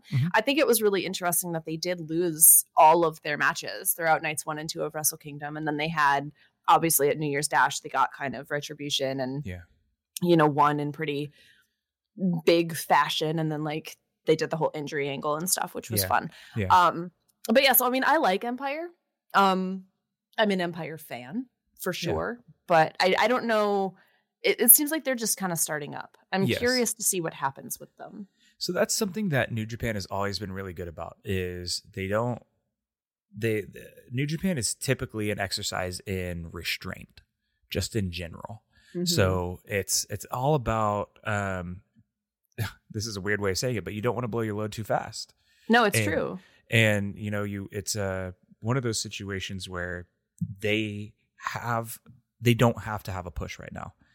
They've got the attention they deserve, but they don't need to be overpowered because you've got these long-term storylines happening. The last thing you need to do is, book the Empire to completely overshadow LIJ and their fallout with Evil, or, don't overbook the Empire and mess up the turmoil that's being caused by Evil now being in Bullet Club, and Evil wanting to be a leader and Jay White trying to be a leader as well.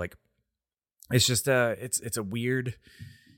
It's great because when they do pull the trigger on things, it's much more elevated, but they can lose, and the Japanese crowd is going to be okay with that. And I love the way that Will Ospreay cut that promo, and he goes, "Oh, you think we're weak, huh? You think that because we didn't win any matches, that you think that we're, the worst in the New Japan, but we're not." He goes, "We're going to show you something different. The last 2 nights weren't ours, but we're not going anywhere." And I love that. I love that being the story of, no, we have to prove ourselves.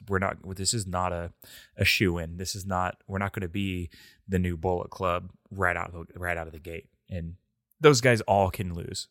They all have enough of a foothold in New Japan, and with Great-O-Khan being a young lion that came back on excursion. The Japanese are big on the young lions coming back because they already have that connection there. So it's not even that, like, yes, he is a new character and he's a new person, but at the same time, he's not going to be, how do I say this? But he's not just like come out of nowhere. Like you've seen him before. They have a connection, and it's like seeing your baby Great-O-Khan all grown up, right? Yeah, like exactly. You want to see him blossom and see what he does. Yep.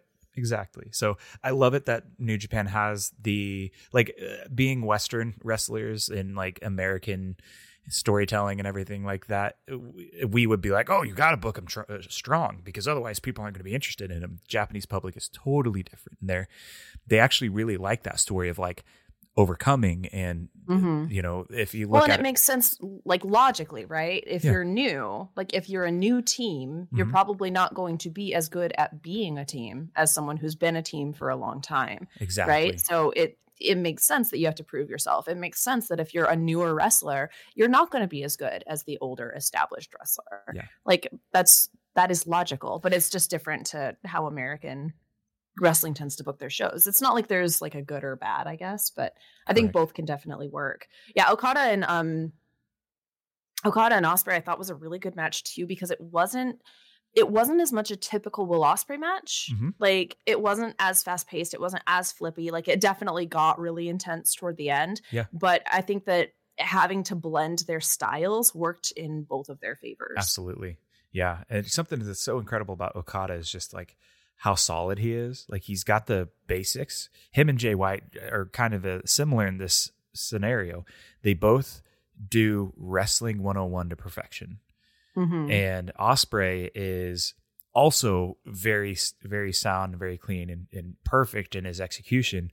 But he also does all like the flippy shit and does all the, dives. And it's like he puts on a spectacle versus Okada just going out and he's going to be like, I'm going to tell a good story and I'm going to wrestle really well. And that's going to be it.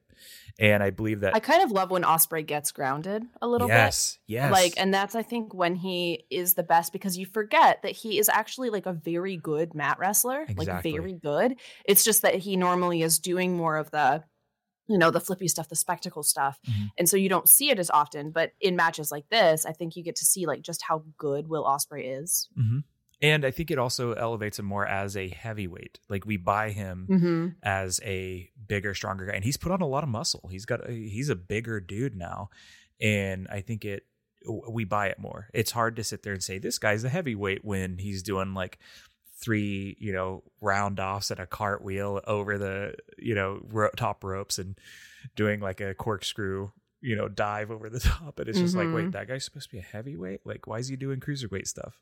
Or a junior heavyweight stuff, So I agree. I thought that the psychology of the match was great too. Just Ospreay having to try to overcome his pappy and getting slapped down for it. Like he's at that age where he's trying to fight his dad, and dad showed him why dad's boss, calling the shots. And of course, and I mean, like Okada, I know it's become lol Okada wins or whatever, but like Okada just feels like such a fixture at this point. Like when he was making his entrance, he actually reminds me of Charlotte Flair in a way, where there's just a presence about them, not just because they wear robes, but like there's something in the air that you can't really describe, but it's just like, that someone important is here, someone very important is in the room. Agreed. And even like, I think people have the same kind of, just from what I've seen, like vitriol toward Okada that a lot of people have with Charlotte, where they're just like, oh, he's just always going to win. He's always going to be on top. He's always going to be the person. He's always going to be the one that they focus on. But like, there's a reason for it because they're really great.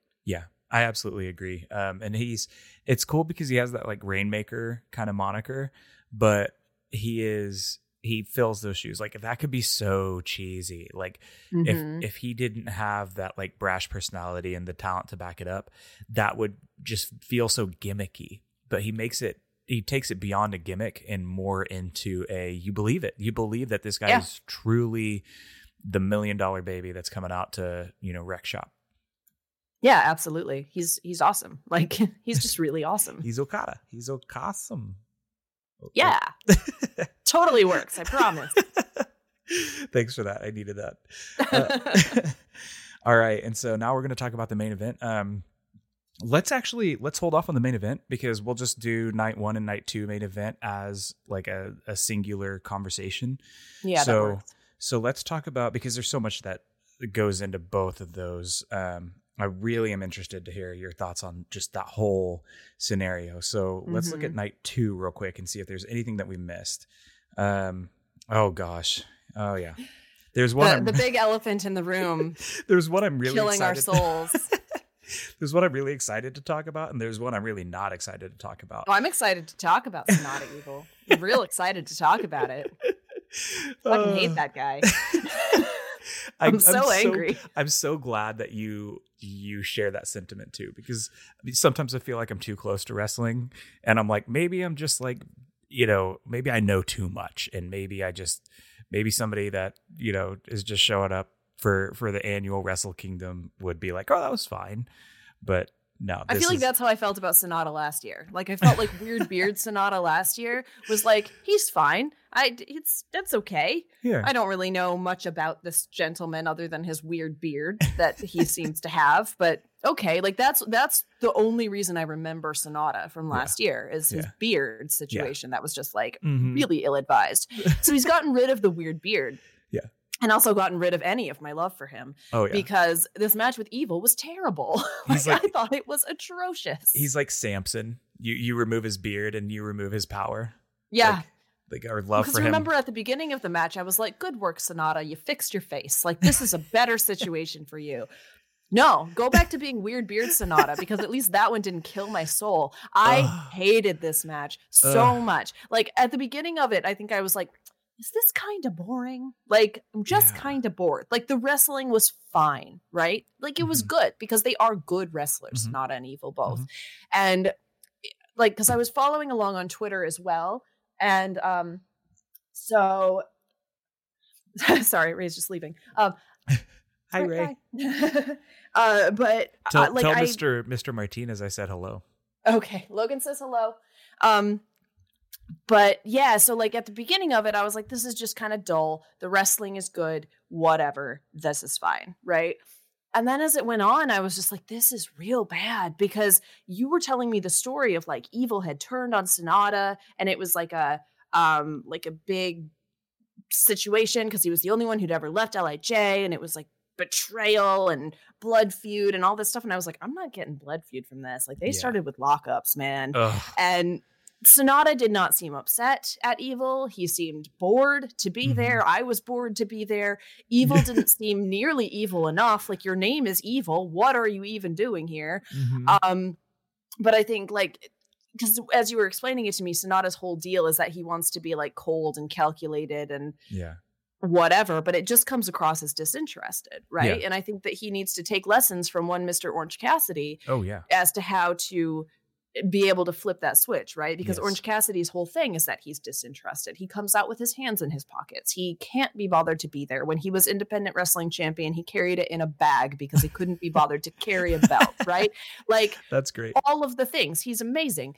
But when he gets angry, like when Chris Jericho insults him, or when, you know, someone's coming after him, when Pac is disparaging him, whatever, he gets angry and he flips that switch and he looks like he actually cares. And then he'll put his hands back in his pockets and whatnot, and just, he walks that line so brilliantly. You know who doesn't do that? Fucking Sonata.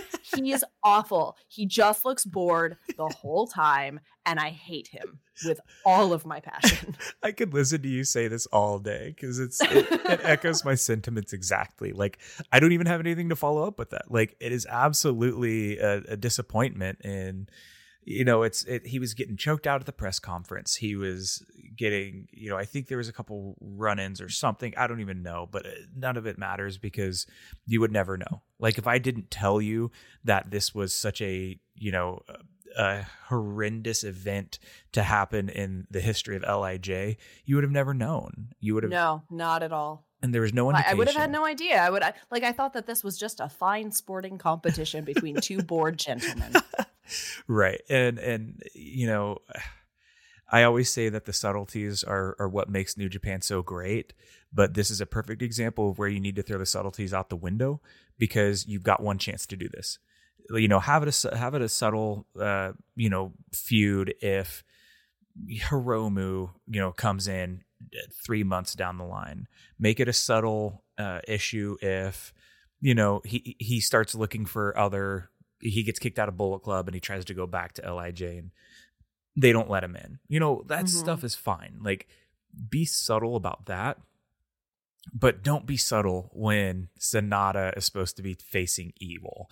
And they're supposed to be like former tag partners. You should be clawing faces. Yes, absolutely. And I don't buy it that the whole idea was, is he gonna get mad or is he not gonna get mad? Because it's like, he should get mad. What? If he doesn't get mad, then he doesn't care. And why should I care? I didn't care. It just kept happening to me. It just kept being bombarded with this like mediocrity. And like all of the near falls, I was getting so angry at every kick out because I was like, I just want this to be over. I will say Why is this still happening? There is one silver lining to this match, however. Do you know what it is? What? The Dick Togo table bump. Oh my gosh, that's right. That was brilliant. He basically did an elbow to the table. Oh, I love it. I love it. This is the moment that I became a Dick Togo fan. Best part of the match, by far. I didn't totally get Dick Togo.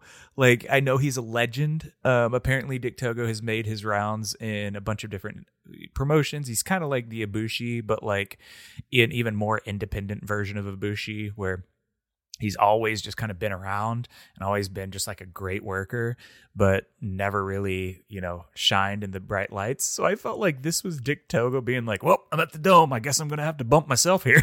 Exactly. And that's exactly what happened. It was brilliant. He fucking catapulted himself off the apron and just like macho man to the table. It was so beautiful. Absolutely. Like, he didn't just fall onto the table. He didn't even like jump onto the table. He did a full ass elbow onto the table, and it was brilliant. I loved it. I love it. Thank you. It was so bonkers. Thank you, Dick Togo, for making this a 5-star match.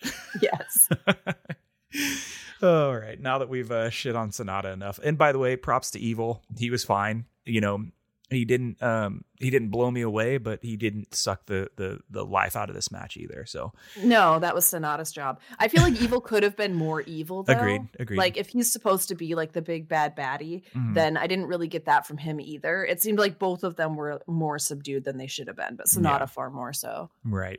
There's one other match that's kind of an outlier here, and I want to just briefly talk about it because there is El Desperado and Kinemaru took on Taguchi and Wado. Then we'll talk about Cobb and Takagi. But before we do Cobb and Takagi, what do you think of Wado? What do you think of his look, his style, and then just overall, what about this match? Did anything stand out to you on this one? This was for the tag titles. Yeah, I feel like Wado's still trying to figure out how to be a person. Yeah. Which makes sense, right? Like, he's another like young lion just kind of back from excursion, like a very new person.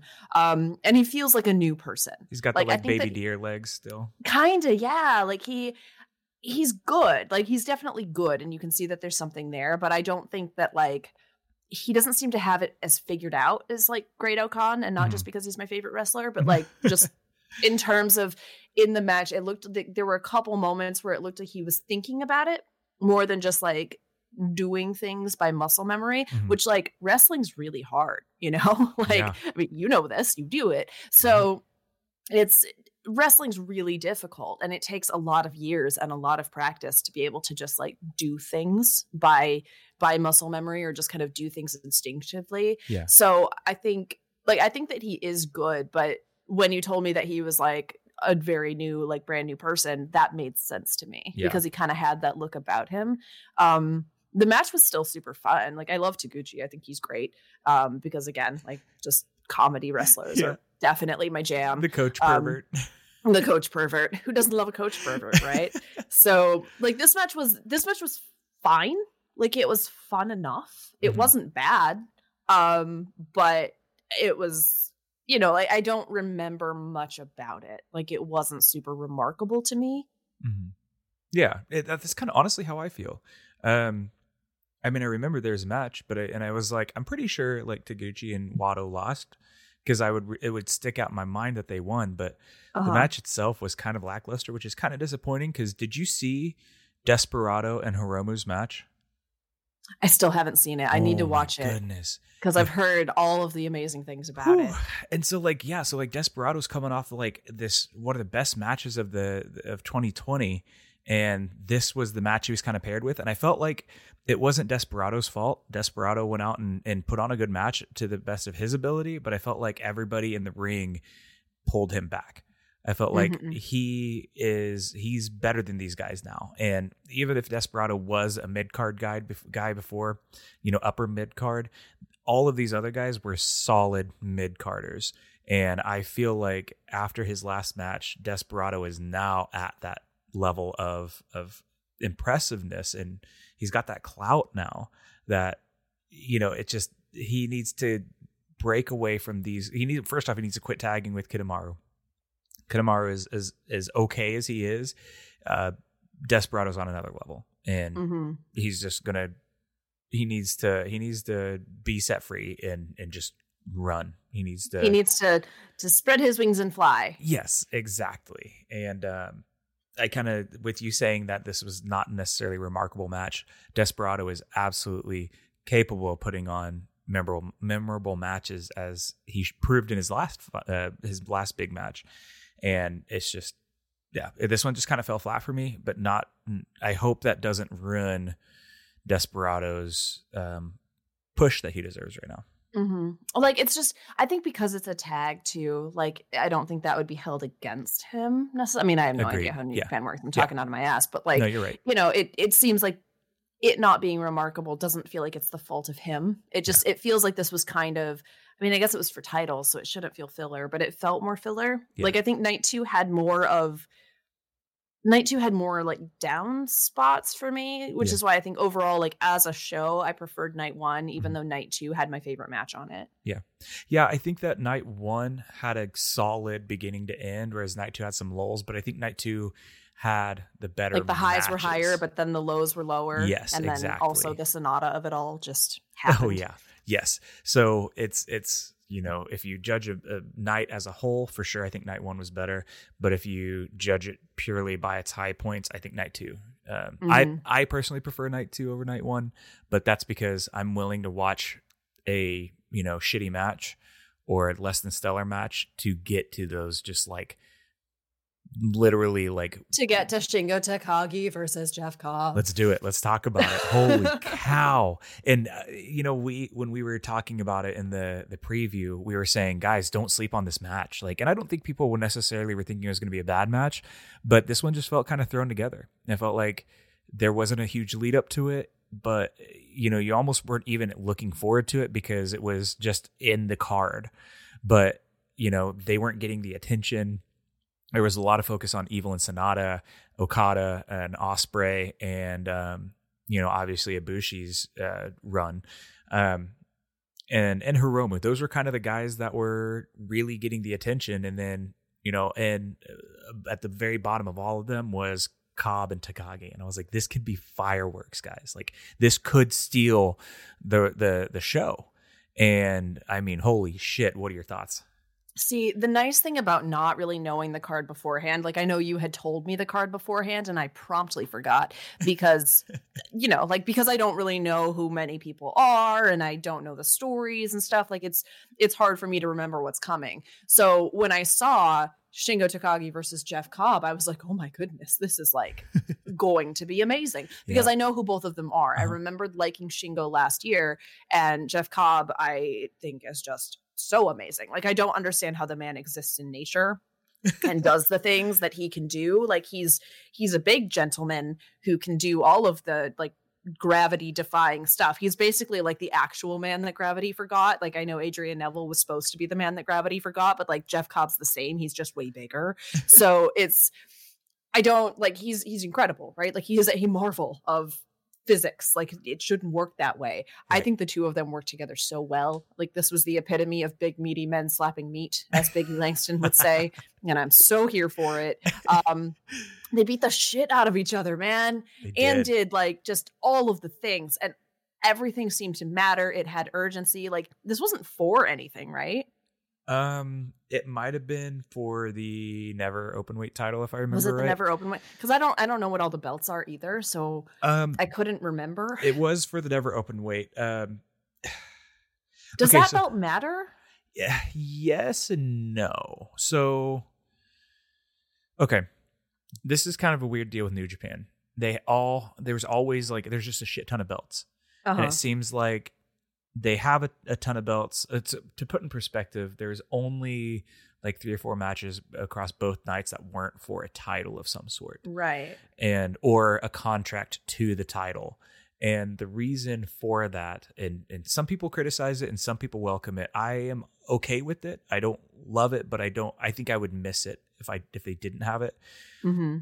But what it does is there's so many matches where they have to hide things behind tag matches to avoid having the two people like spoil their coming together. Because like, again, New Japan is all about restraint.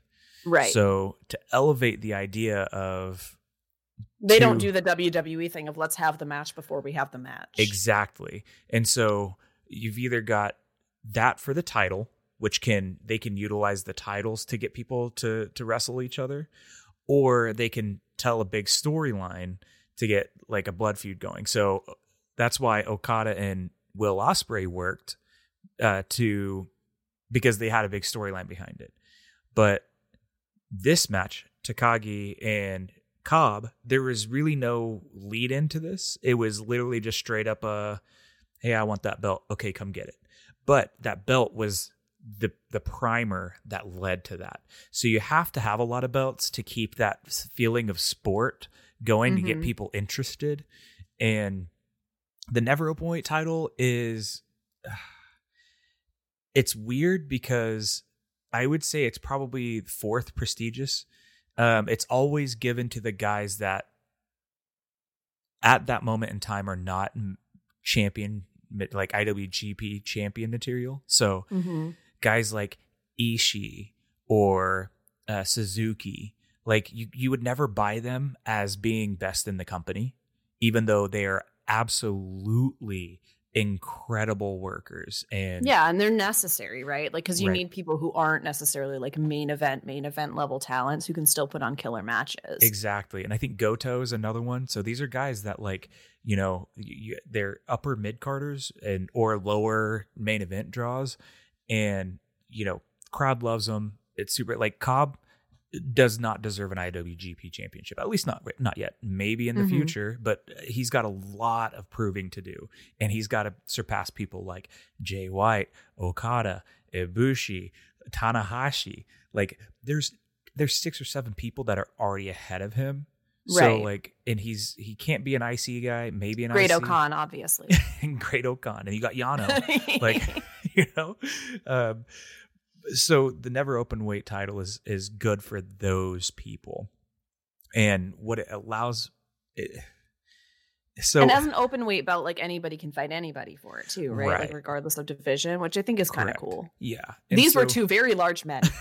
Yeah, and I really loved it. So the belts are good, and I like that there's a lot of belts. There's like tag teams. There's like 4-man tag team, 6-man tag team belts. Like there's a ton of belts. There's a US, there's an Intercontinental, there's a IWGP, there's a the Never Openweight. You've got the tag titles, you got the junior tag titles. Like there's all these belts in New Japan, but they use them to give excuses for people to pair up versus just being like, if you stripped half those titles, then it'd just be like a random like draw from the hat. Okay, who's wrestling today? Well, because they don't build the stories based on like soap opera stories as much as like some of the American companies, right? Like, correct. So it's just, and it's nice. Like it's nice to have those props as a reason to fight. Yep. So I think it works for sure, especially like in the company. I couldn't remember if this was even for a belt because I didn't care. Yeah. Because it was just so good. Like this was my favorite match on Wrestle Kingdom. And I know that the main events were incredible and crazy and nuts. And like, it's very strange to me that my favorite match doesn't feature Hiromu because I'm so in love with Hiromu. Right. But no, like this was everything I wanted it to be. This was everything I hoped it would be. It it was amazing, right? Like I was on the edge of my seat the whole time, just kind of going like, oh my goodness, these guys are so good. Oh, wow. Yeah, no, they did fantastic. And they, if Jay White did not put on an absolute psychological mind fuck for the main event, then hands down, this would be like my favorite match of the entire show. But the main event, like, I'm super excited because I would love to hear your take on it. But I agree, the spots were big. Takagi is such a perfect wrestler. Like, his technique is perfect. And I felt like this was, and to be fair, like, that's not a dig at Cobb. That's just because Cobb is a very sound wrestler and can do some amazing things as well. But just the level of like perfection that Takagi executes on, it's like he's a living textbook. You know, you watch him throw a suplex on somebody, it's like, wow, like his foot positioning is right.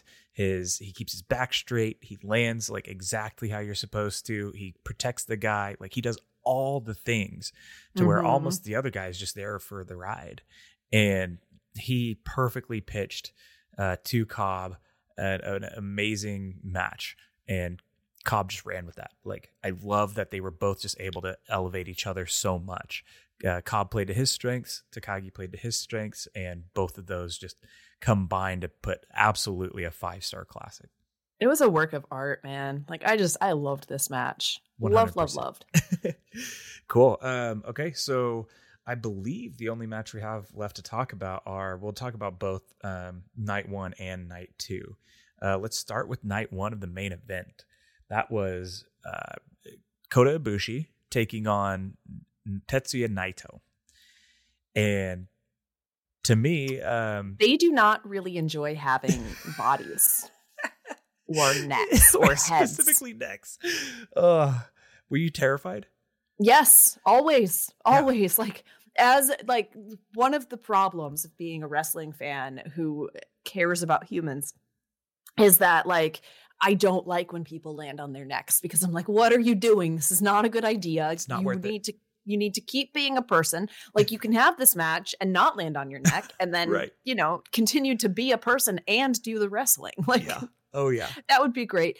They don't really subscribe to that theory. They subscribe to the theory of, like, the mat is a magnet and my neck is metal, and I would like to thrust my neck at the mat as often as humanly possible, more than humanly possible, because this is not good for humans. Oh, yeah. No, well, that's the thing is Kota Ibushi's whole purpose of these main events for Wrestle Kingdom 15 was to become God.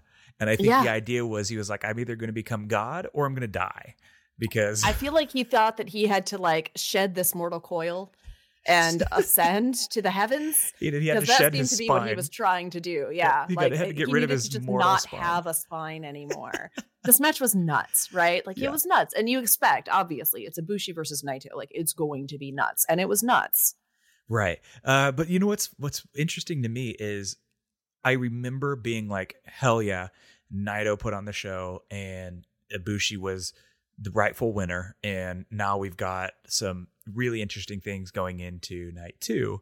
There being a lot of questions, but the level of storytelling that happened on night 2 completely overshadows everything that happened from night 1 in my mind. Mm-hmm. Like, I remember glimpses of Ibushi being in there with Naito, but it's like my brain thinks back on these two matches, and Ibushi and Jay White dominates 95% of that filing cabinet in my brain. Well, yeah, because this was very much like, I mean, it's weird to call Ibushi Naito an appetizer, but it kind of was, right? Like, this was the precursor. This was the prequel. This was like, you really needed to get to the main event between Ibushi and Jay White. And we did, and it was nuts. And it was masterful storytelling, because, like, I've only seen Jay White, obviously. Like, I basically dip into for Wrestle Kingdom, and I don't watch New Japan much of the rest of the year. Not because I don't enjoy it, but because there is so much wrestling that I have to watch on a weekly basis. I don't know how you do and it. sometimes I don't know how I do it either, but it's fun. Like I love it. I love my job, but it's just, there's so much. And sometimes you want to watch something that isn't wrestling.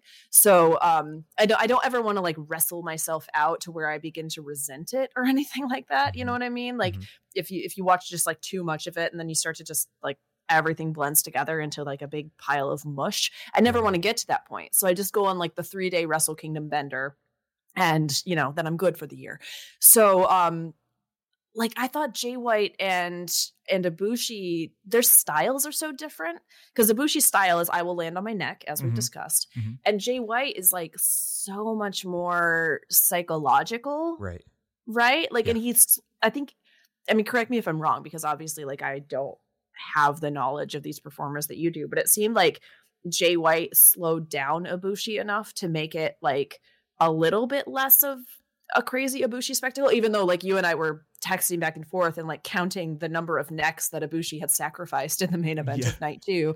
And I think we started with 9 and was like, he's done. Like he's gone through all 9, but he still managed to prevail. I think he was on his last one, if I remember right. I think he was down to 1 and he that was about the time Ibushi won. So it was like, you're on your last neck, son. Jay White was so close. He was so close. But I think like he slows down Ibushi enough to make the match have a little bit more weight. Like I think maybe part of the reason that Ibushi Naito doesn't stand out to us as much is because they're a lot more similar, right? They're both sacrificing to the neck gods and they're both like gonna do more flippy stuff and like a quicker style. Whereas Jay White adds that like, I mean, not American because he's New Zealand, but, like that more Western style wrestling psychology story stuff to his matches that I think blends really well with Ibushi being like crazy stuntman. And, toward the end, it built to such a frenzy. It was, it was the same thing in like Shingo and Jeff Cobb, where even though the crowd wasn't allowed to cheer, they still felt frenzied for that match. And then it was the same for this main event, right? Like you could hear the rumbling and you could hear how badly they wanted to cheer. And that still lended an energy to it, I think, that you don't get in something like the Thunderdome or like at Daly's Place with AEW and stuff. I think there were still enough people making enough noise, even if it wasn't vocal, that I don't know, it felt like it had a different energy to it. Yes, absolutely. And, they were, if night 1 was a sprint to the finish between Ibushi and Naito, night 2 was a marathon. And, Jay White, you're right, he slowed him down. And that's something I really love about Jay White is he's kind of got the same approach that like Okada and Shingo have. And he's nailed the basics. His move set is very interesting to look at. Like his Uranagi. I know I was messaging you and being like, wait for the Uranagi. Like, yeah. When he finally hit it, it was beautiful. Yeah, and it's like he knows how to put power into these things and make things look strong and ruthless. But it's also, Ibushi wants to run across the ring at 100 miles an hour and jump a knee in the face, and he wants to go do the double backflip off the top ropes, and he has this like intensity of speed and velocity. Meanwhile, Jay White is this just kind of lumbering, powerful, strong presence that when he gets his hands on you, you're not gonna get slapped around at 100 miles an hour. You're just gonna get brutalized, and you're gonna take these huge, powerful slams and shots and. It's such a great stylistic matchup. And did you know that was the longest, I believe, match, not just main event. I believe it was the longest match of Wrestle Kingdom history. Was it really? Yeah, at 48 minutes. It outdid Kenny Omega and Okada because I believe they were at 46 minutes. Isn't that crazy? So didn't Kenny Omega and Okada have like a time limit draw so that like wasn't at Wrestle Kingdom? Correct. I believe that was at like Dominion or something like that. Oh, okay, gotcha. Yeah. But it's and that's crazy too because like long wrestling matches, I can watch a long wrestling match and be invested, but like usually around like 30 minutes or so, I'm like, all right, this is going on a bit. This match did not feel that long, which is a testament to those two. Right. And I just remember when it did slow down, I remember being like, whoa, how long has it been? Like, Mm-hmm. you know, and it wasn't like oh God, I'm ready for this to be over. It was wait a minute, where have I been? What year is it? Like, I feel like who's they president? slowed it down in exactly the right places. Like, Right. it was so well paced because it gave you time to breathe and it gave you time for everything to have weight and to have like importance behind it. Yeah. And it gave you a little bit of time to digest it, which is, it's hard to structure a match that's that long Mm-hmm. in a way that still like doesn't make you feel like you're going to be checking your clock or whatever. Like, I wasn't looking at what time it was when I was watching this match. And for, you know, it being like 6 a.m. or something by the time it happened. Right. It's kind of crazy that like I wasn't checking the time and I wasn't checking how long it was. And I wasn't like, I mean, I was tired because it was like 6 a.m, Right. but I wasn't like, you know, oh, I just really want to go to bed. This needs to be over. I was on the edge of my seat. And I think when those lulls in the match did happen, that almost was like, oh, now I can catch my breath and really digest what's happening. And it made it have more weight. Yeah, absolutely.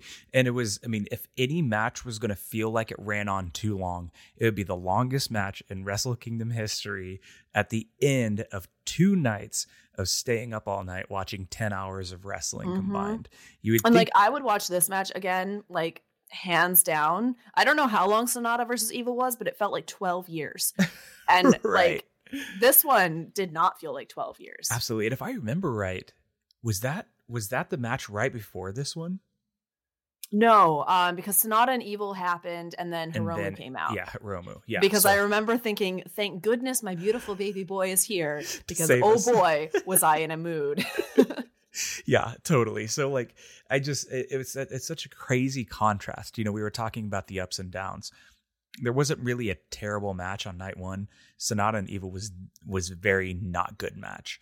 And, you know, so then you have that super low, and then Hiromu was, you know, just the first course of what was going to be, to me, honestly. And I've had a week to sit down and ponder this, but that was one of the greatest matches I've ever seen in my entire life. It was great. Like, it was incredible. And it was just the psychology of it. And like, there's the subtleties were there, and you saw the slow change of arrogance and cockiness and self-confidence just slowly drain out of Jay White. Because he couldn't get it done. And then when he didn't get it done, I thought his acting after the match was brilliant too, right? Absolutely. Like, when the camera work was great, when like he was reaching for the belts on the ground and the officials were like, no, they're not yours. You did not win. And he couldn't fathom this, right? Yeah. Like, he just couldn't fathom that he didn't win. And then he was like grabbing for Ibushi's hair just to be like, what do you mean that I didn't win? I'm Jay White. I am supposed to be the winner. Right. And he wasn't, and it was devastating to him, right? And then he cut that incredible promo where he was like, gosh. I'm done. Okay, so did you listen to that whole promo? Yes. No, I didn't listen to the whole thing. I saw parts of it.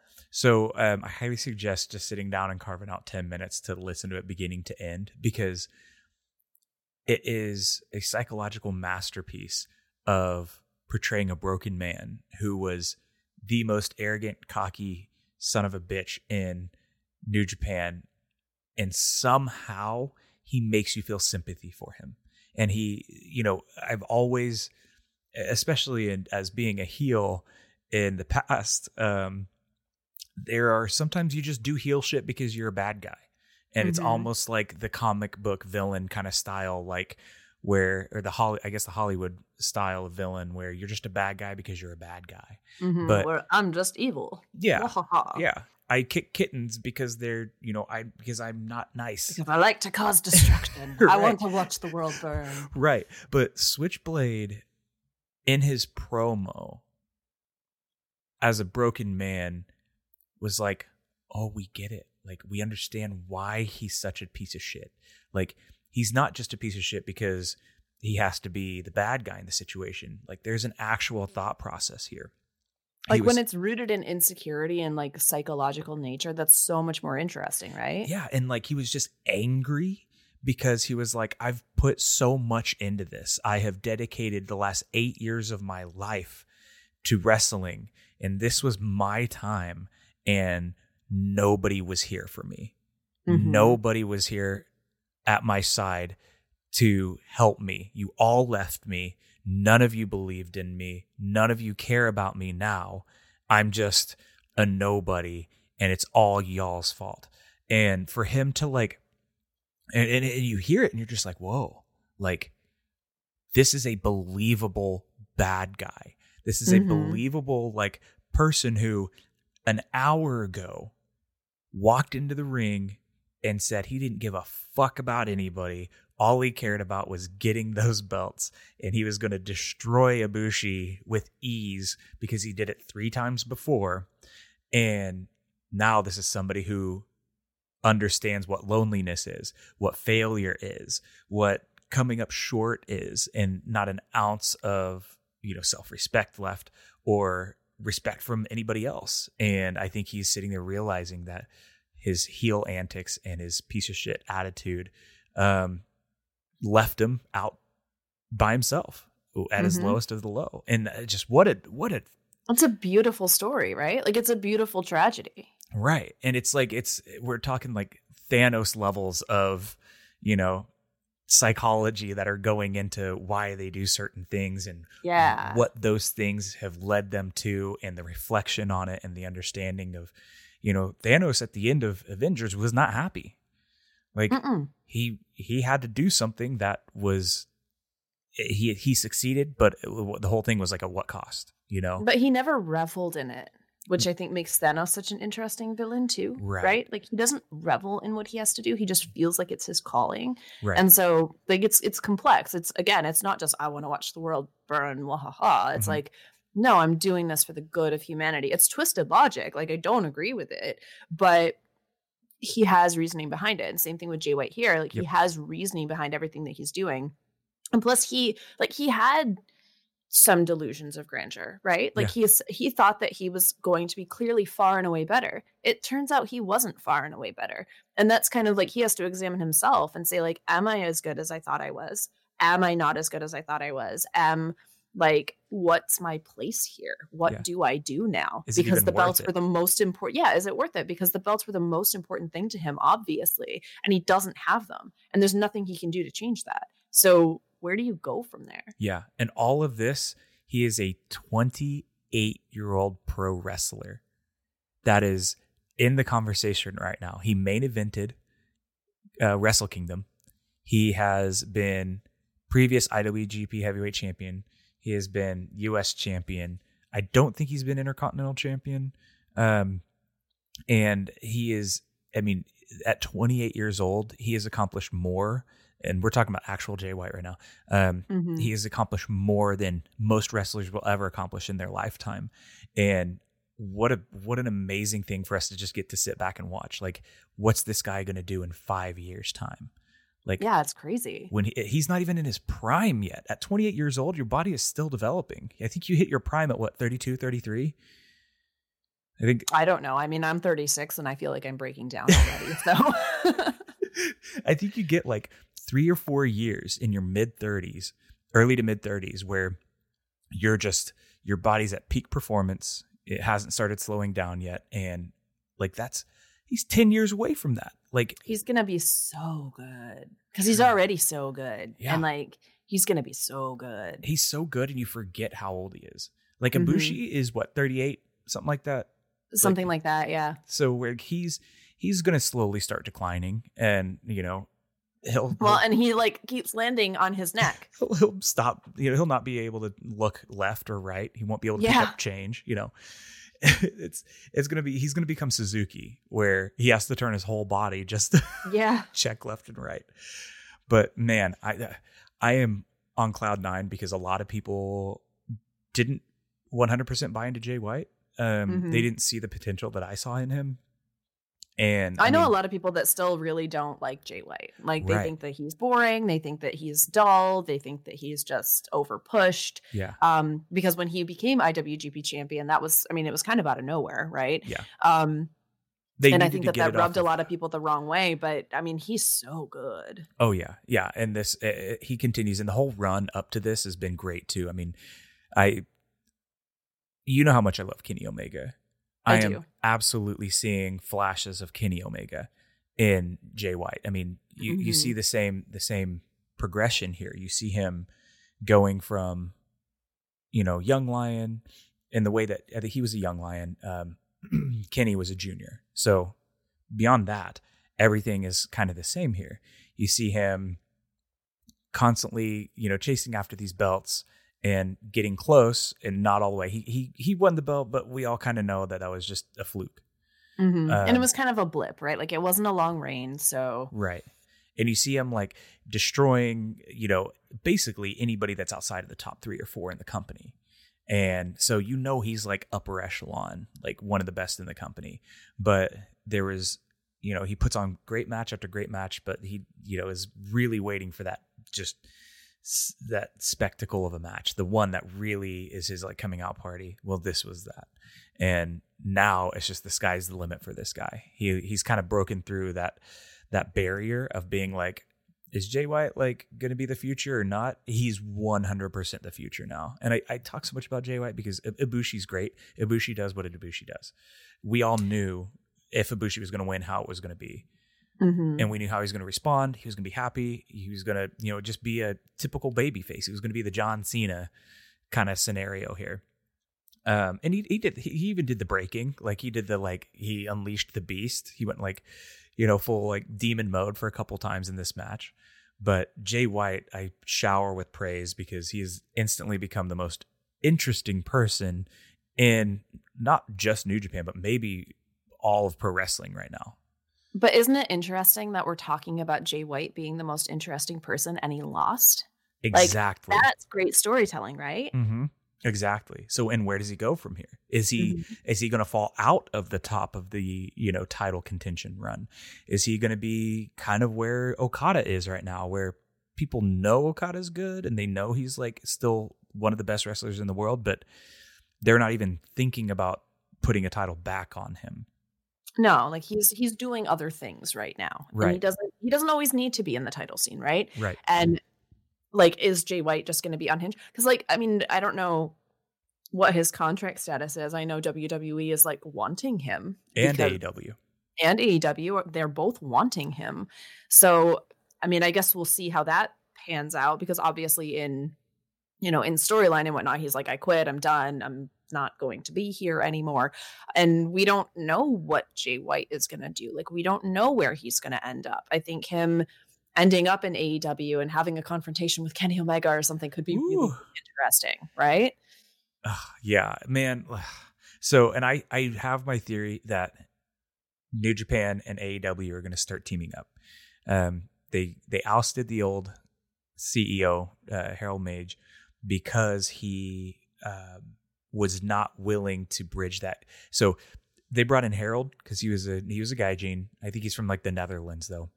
Uh-huh. And the whole idea was he was going to help with the Western expansion and make New Japan more relatable to American audiences. What better way to do that than teaming with the Elite? Like how would he, like, what world is he living on where he thinks that burning that bridge is supposed to help New Japan? And I mean, I understand the hurt feelings there. Like, obviously, wrestling politics are wrestling politics. Oh, yeah. And I understand why, New Japan was pretty salty about the Young Bucks and Kenny Omega leaving and starting their own company and it basically capitalizing on the fame that New Japan gave them and then, them leaving because of disagreements and stuff. Like, I understand the hurt feelings there, but at the same time, there is so much money to be made. Right. And that went both ways, too. So, in the same way that the Elite were hurt, or in the same way that New Japan was hurt, the Elite were also hurt by less than stellar contracts. They left the door open for them. And, I think we've all been in, careers and jobs or whatever where you feel underappreciated. And, they showed what their potential was in the missed capitalization that New Japan approached them with. And I think that the best way to sort all this out now is not to be enemies, but to be friends in this situation and elevate each other. AEW can, especially with AEW, the way they're really bringing everyone together. What put AEW on the spot? All In.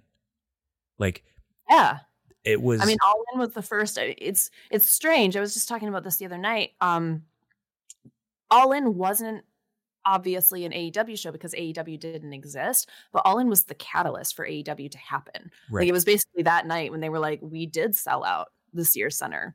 We did this like as an independent show. Like I was at All In, and that's like one of my favorite shows I've ever attended live because it just felt like such a moment in history. And like I was part of it, you know, like I was at the biggest independent wrestling show that they've put on. Like it wasn't a big company behind it. It was like those dudes decided to show Meltzer what was what. Yeah. And, you know, like, and it was a friendly bet, obviously, but it was just kind of like, we can do it. Like, we think we can. And they obviously used New Japan talent on that show. I think New Japan's feelings were kind of hurt. They were like, you know, we let our talent participate in this thing, and then you went and did this and all yada, yada, yada. But like, All In was crazy. It was this extravaganza of all these promotions coming together. And that's what made it so special, right? Like the NWA title was on that show. And then like I got to see Okada wrestle live. It was so cool, right? Yeah. And it was incredible. Like it had something for everybody. It was a variety show. It was well paced. It was awesome. And if we can get more interpromotional cooperation like that, then I think that would be brilliant. Because at the end of the day, wrestling is what wins. And if you're Impact, if you're ROH, we all know that WWE is not going to participate.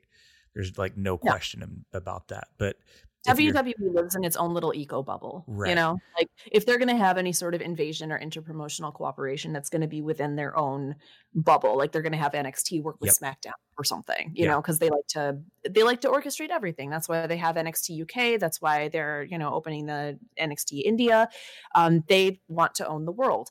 But if the rest of the world out with WWE can work together and produce some really cool moments, we're seeing it with AEW and Impact right now, right? Like that kind of stuff is really fun. Like having a Bullet Club reunion at the end of AEW last week that was pretty neat. Oh my gosh. So yeah, so like that was the Wrestle Kingdom moment I needed. Mm-hmm. You know, like that was AEW instead. Yeah, that was more like New Japan than New Japan put on for Wrestle Kingdom. But you're right. Like if we all work together, wrestling and the fans win, and that's what's going to propel wrestling into the, you know, new decade, is working together, not at each other's throats all the time. And I hope that New Japan, I hope they fired Mage because he didn't do that. And I hope that this new guy understands the value of working together. And I mean, hell, I watched Impact for the first time in ever, maybe the other day, because Kenny Omega was just supposed to be on it. Like, of course I was going to watch it, you know? No, I mean, this has obviously been great for Impact. And I think that, you know, having a New Japan presence in AEW would probably, you know, it would help New Japan because it would help expose them to more Western audiences. Like I know New Japan World has been really helpful with that. They've been able to get a lot more like English speaking viewers that way. But I mean, having them on one of the national television programs in America, it can only do good things for their exposure. Well, and who wouldn't want to be watching AEW and the lights go out and then you hear Okada's coin drop? It'd be incredible. I mean, who wouldn't want that? Because every time the lights go out, I think it's Kane. Like, still. That's some weird, like, what is it? Pavlovian psychology, it's like so drilled strange. In your head. You know how on AEW recently, like, the lights have been going out and then Darby Allin will appear, like Sting will appear every time. Like, is it Kane? Of course it's not Kane. He's being a mayor in Tennessee. I just always think it's Kane. That's so funny until one day, like, I mean, the fire shoots out from the ring, right? That's his thing. Dude, you're going to lose your mind. Yeah, no. And like when it is Kane, because Kane will always be around, you know? Kane will always come back. He came back for the Undertaker's little like farewell weird deal. In full regalia, by the way. In full gear. Because why not? People were like, was there supposed to be a match? Like, or who forgot to tell Kane not to show up? Just, he's being Kane. He didn't want to be Mayor Glenn that night. Oh, I love that. All right. Well, I mean, I have had a great conversation here. Is there anything else you wanted to put a bow on top of this, in this incredible 2 nights of wrestling? And a not so incredible third night of wrestling. The not so incredible third night. Yeah, New Year's Dash was like, it didn't feel so much like a dash as like a jaunt. I remember telling you that I said, with the lack of all the crazy things that like didn't happen in Wrestle Kingdom, I said New Year's Dash needs to be a circus. Is it It Indies? was not. It It was was the not. opposite of that. Ugh. Very much the opposite of that. Like, it was fine, but I struggle to recall really anything that happened at New Year's Dash, which is, that's fine. They're not setting up new shows. They Right. they had to just put something on.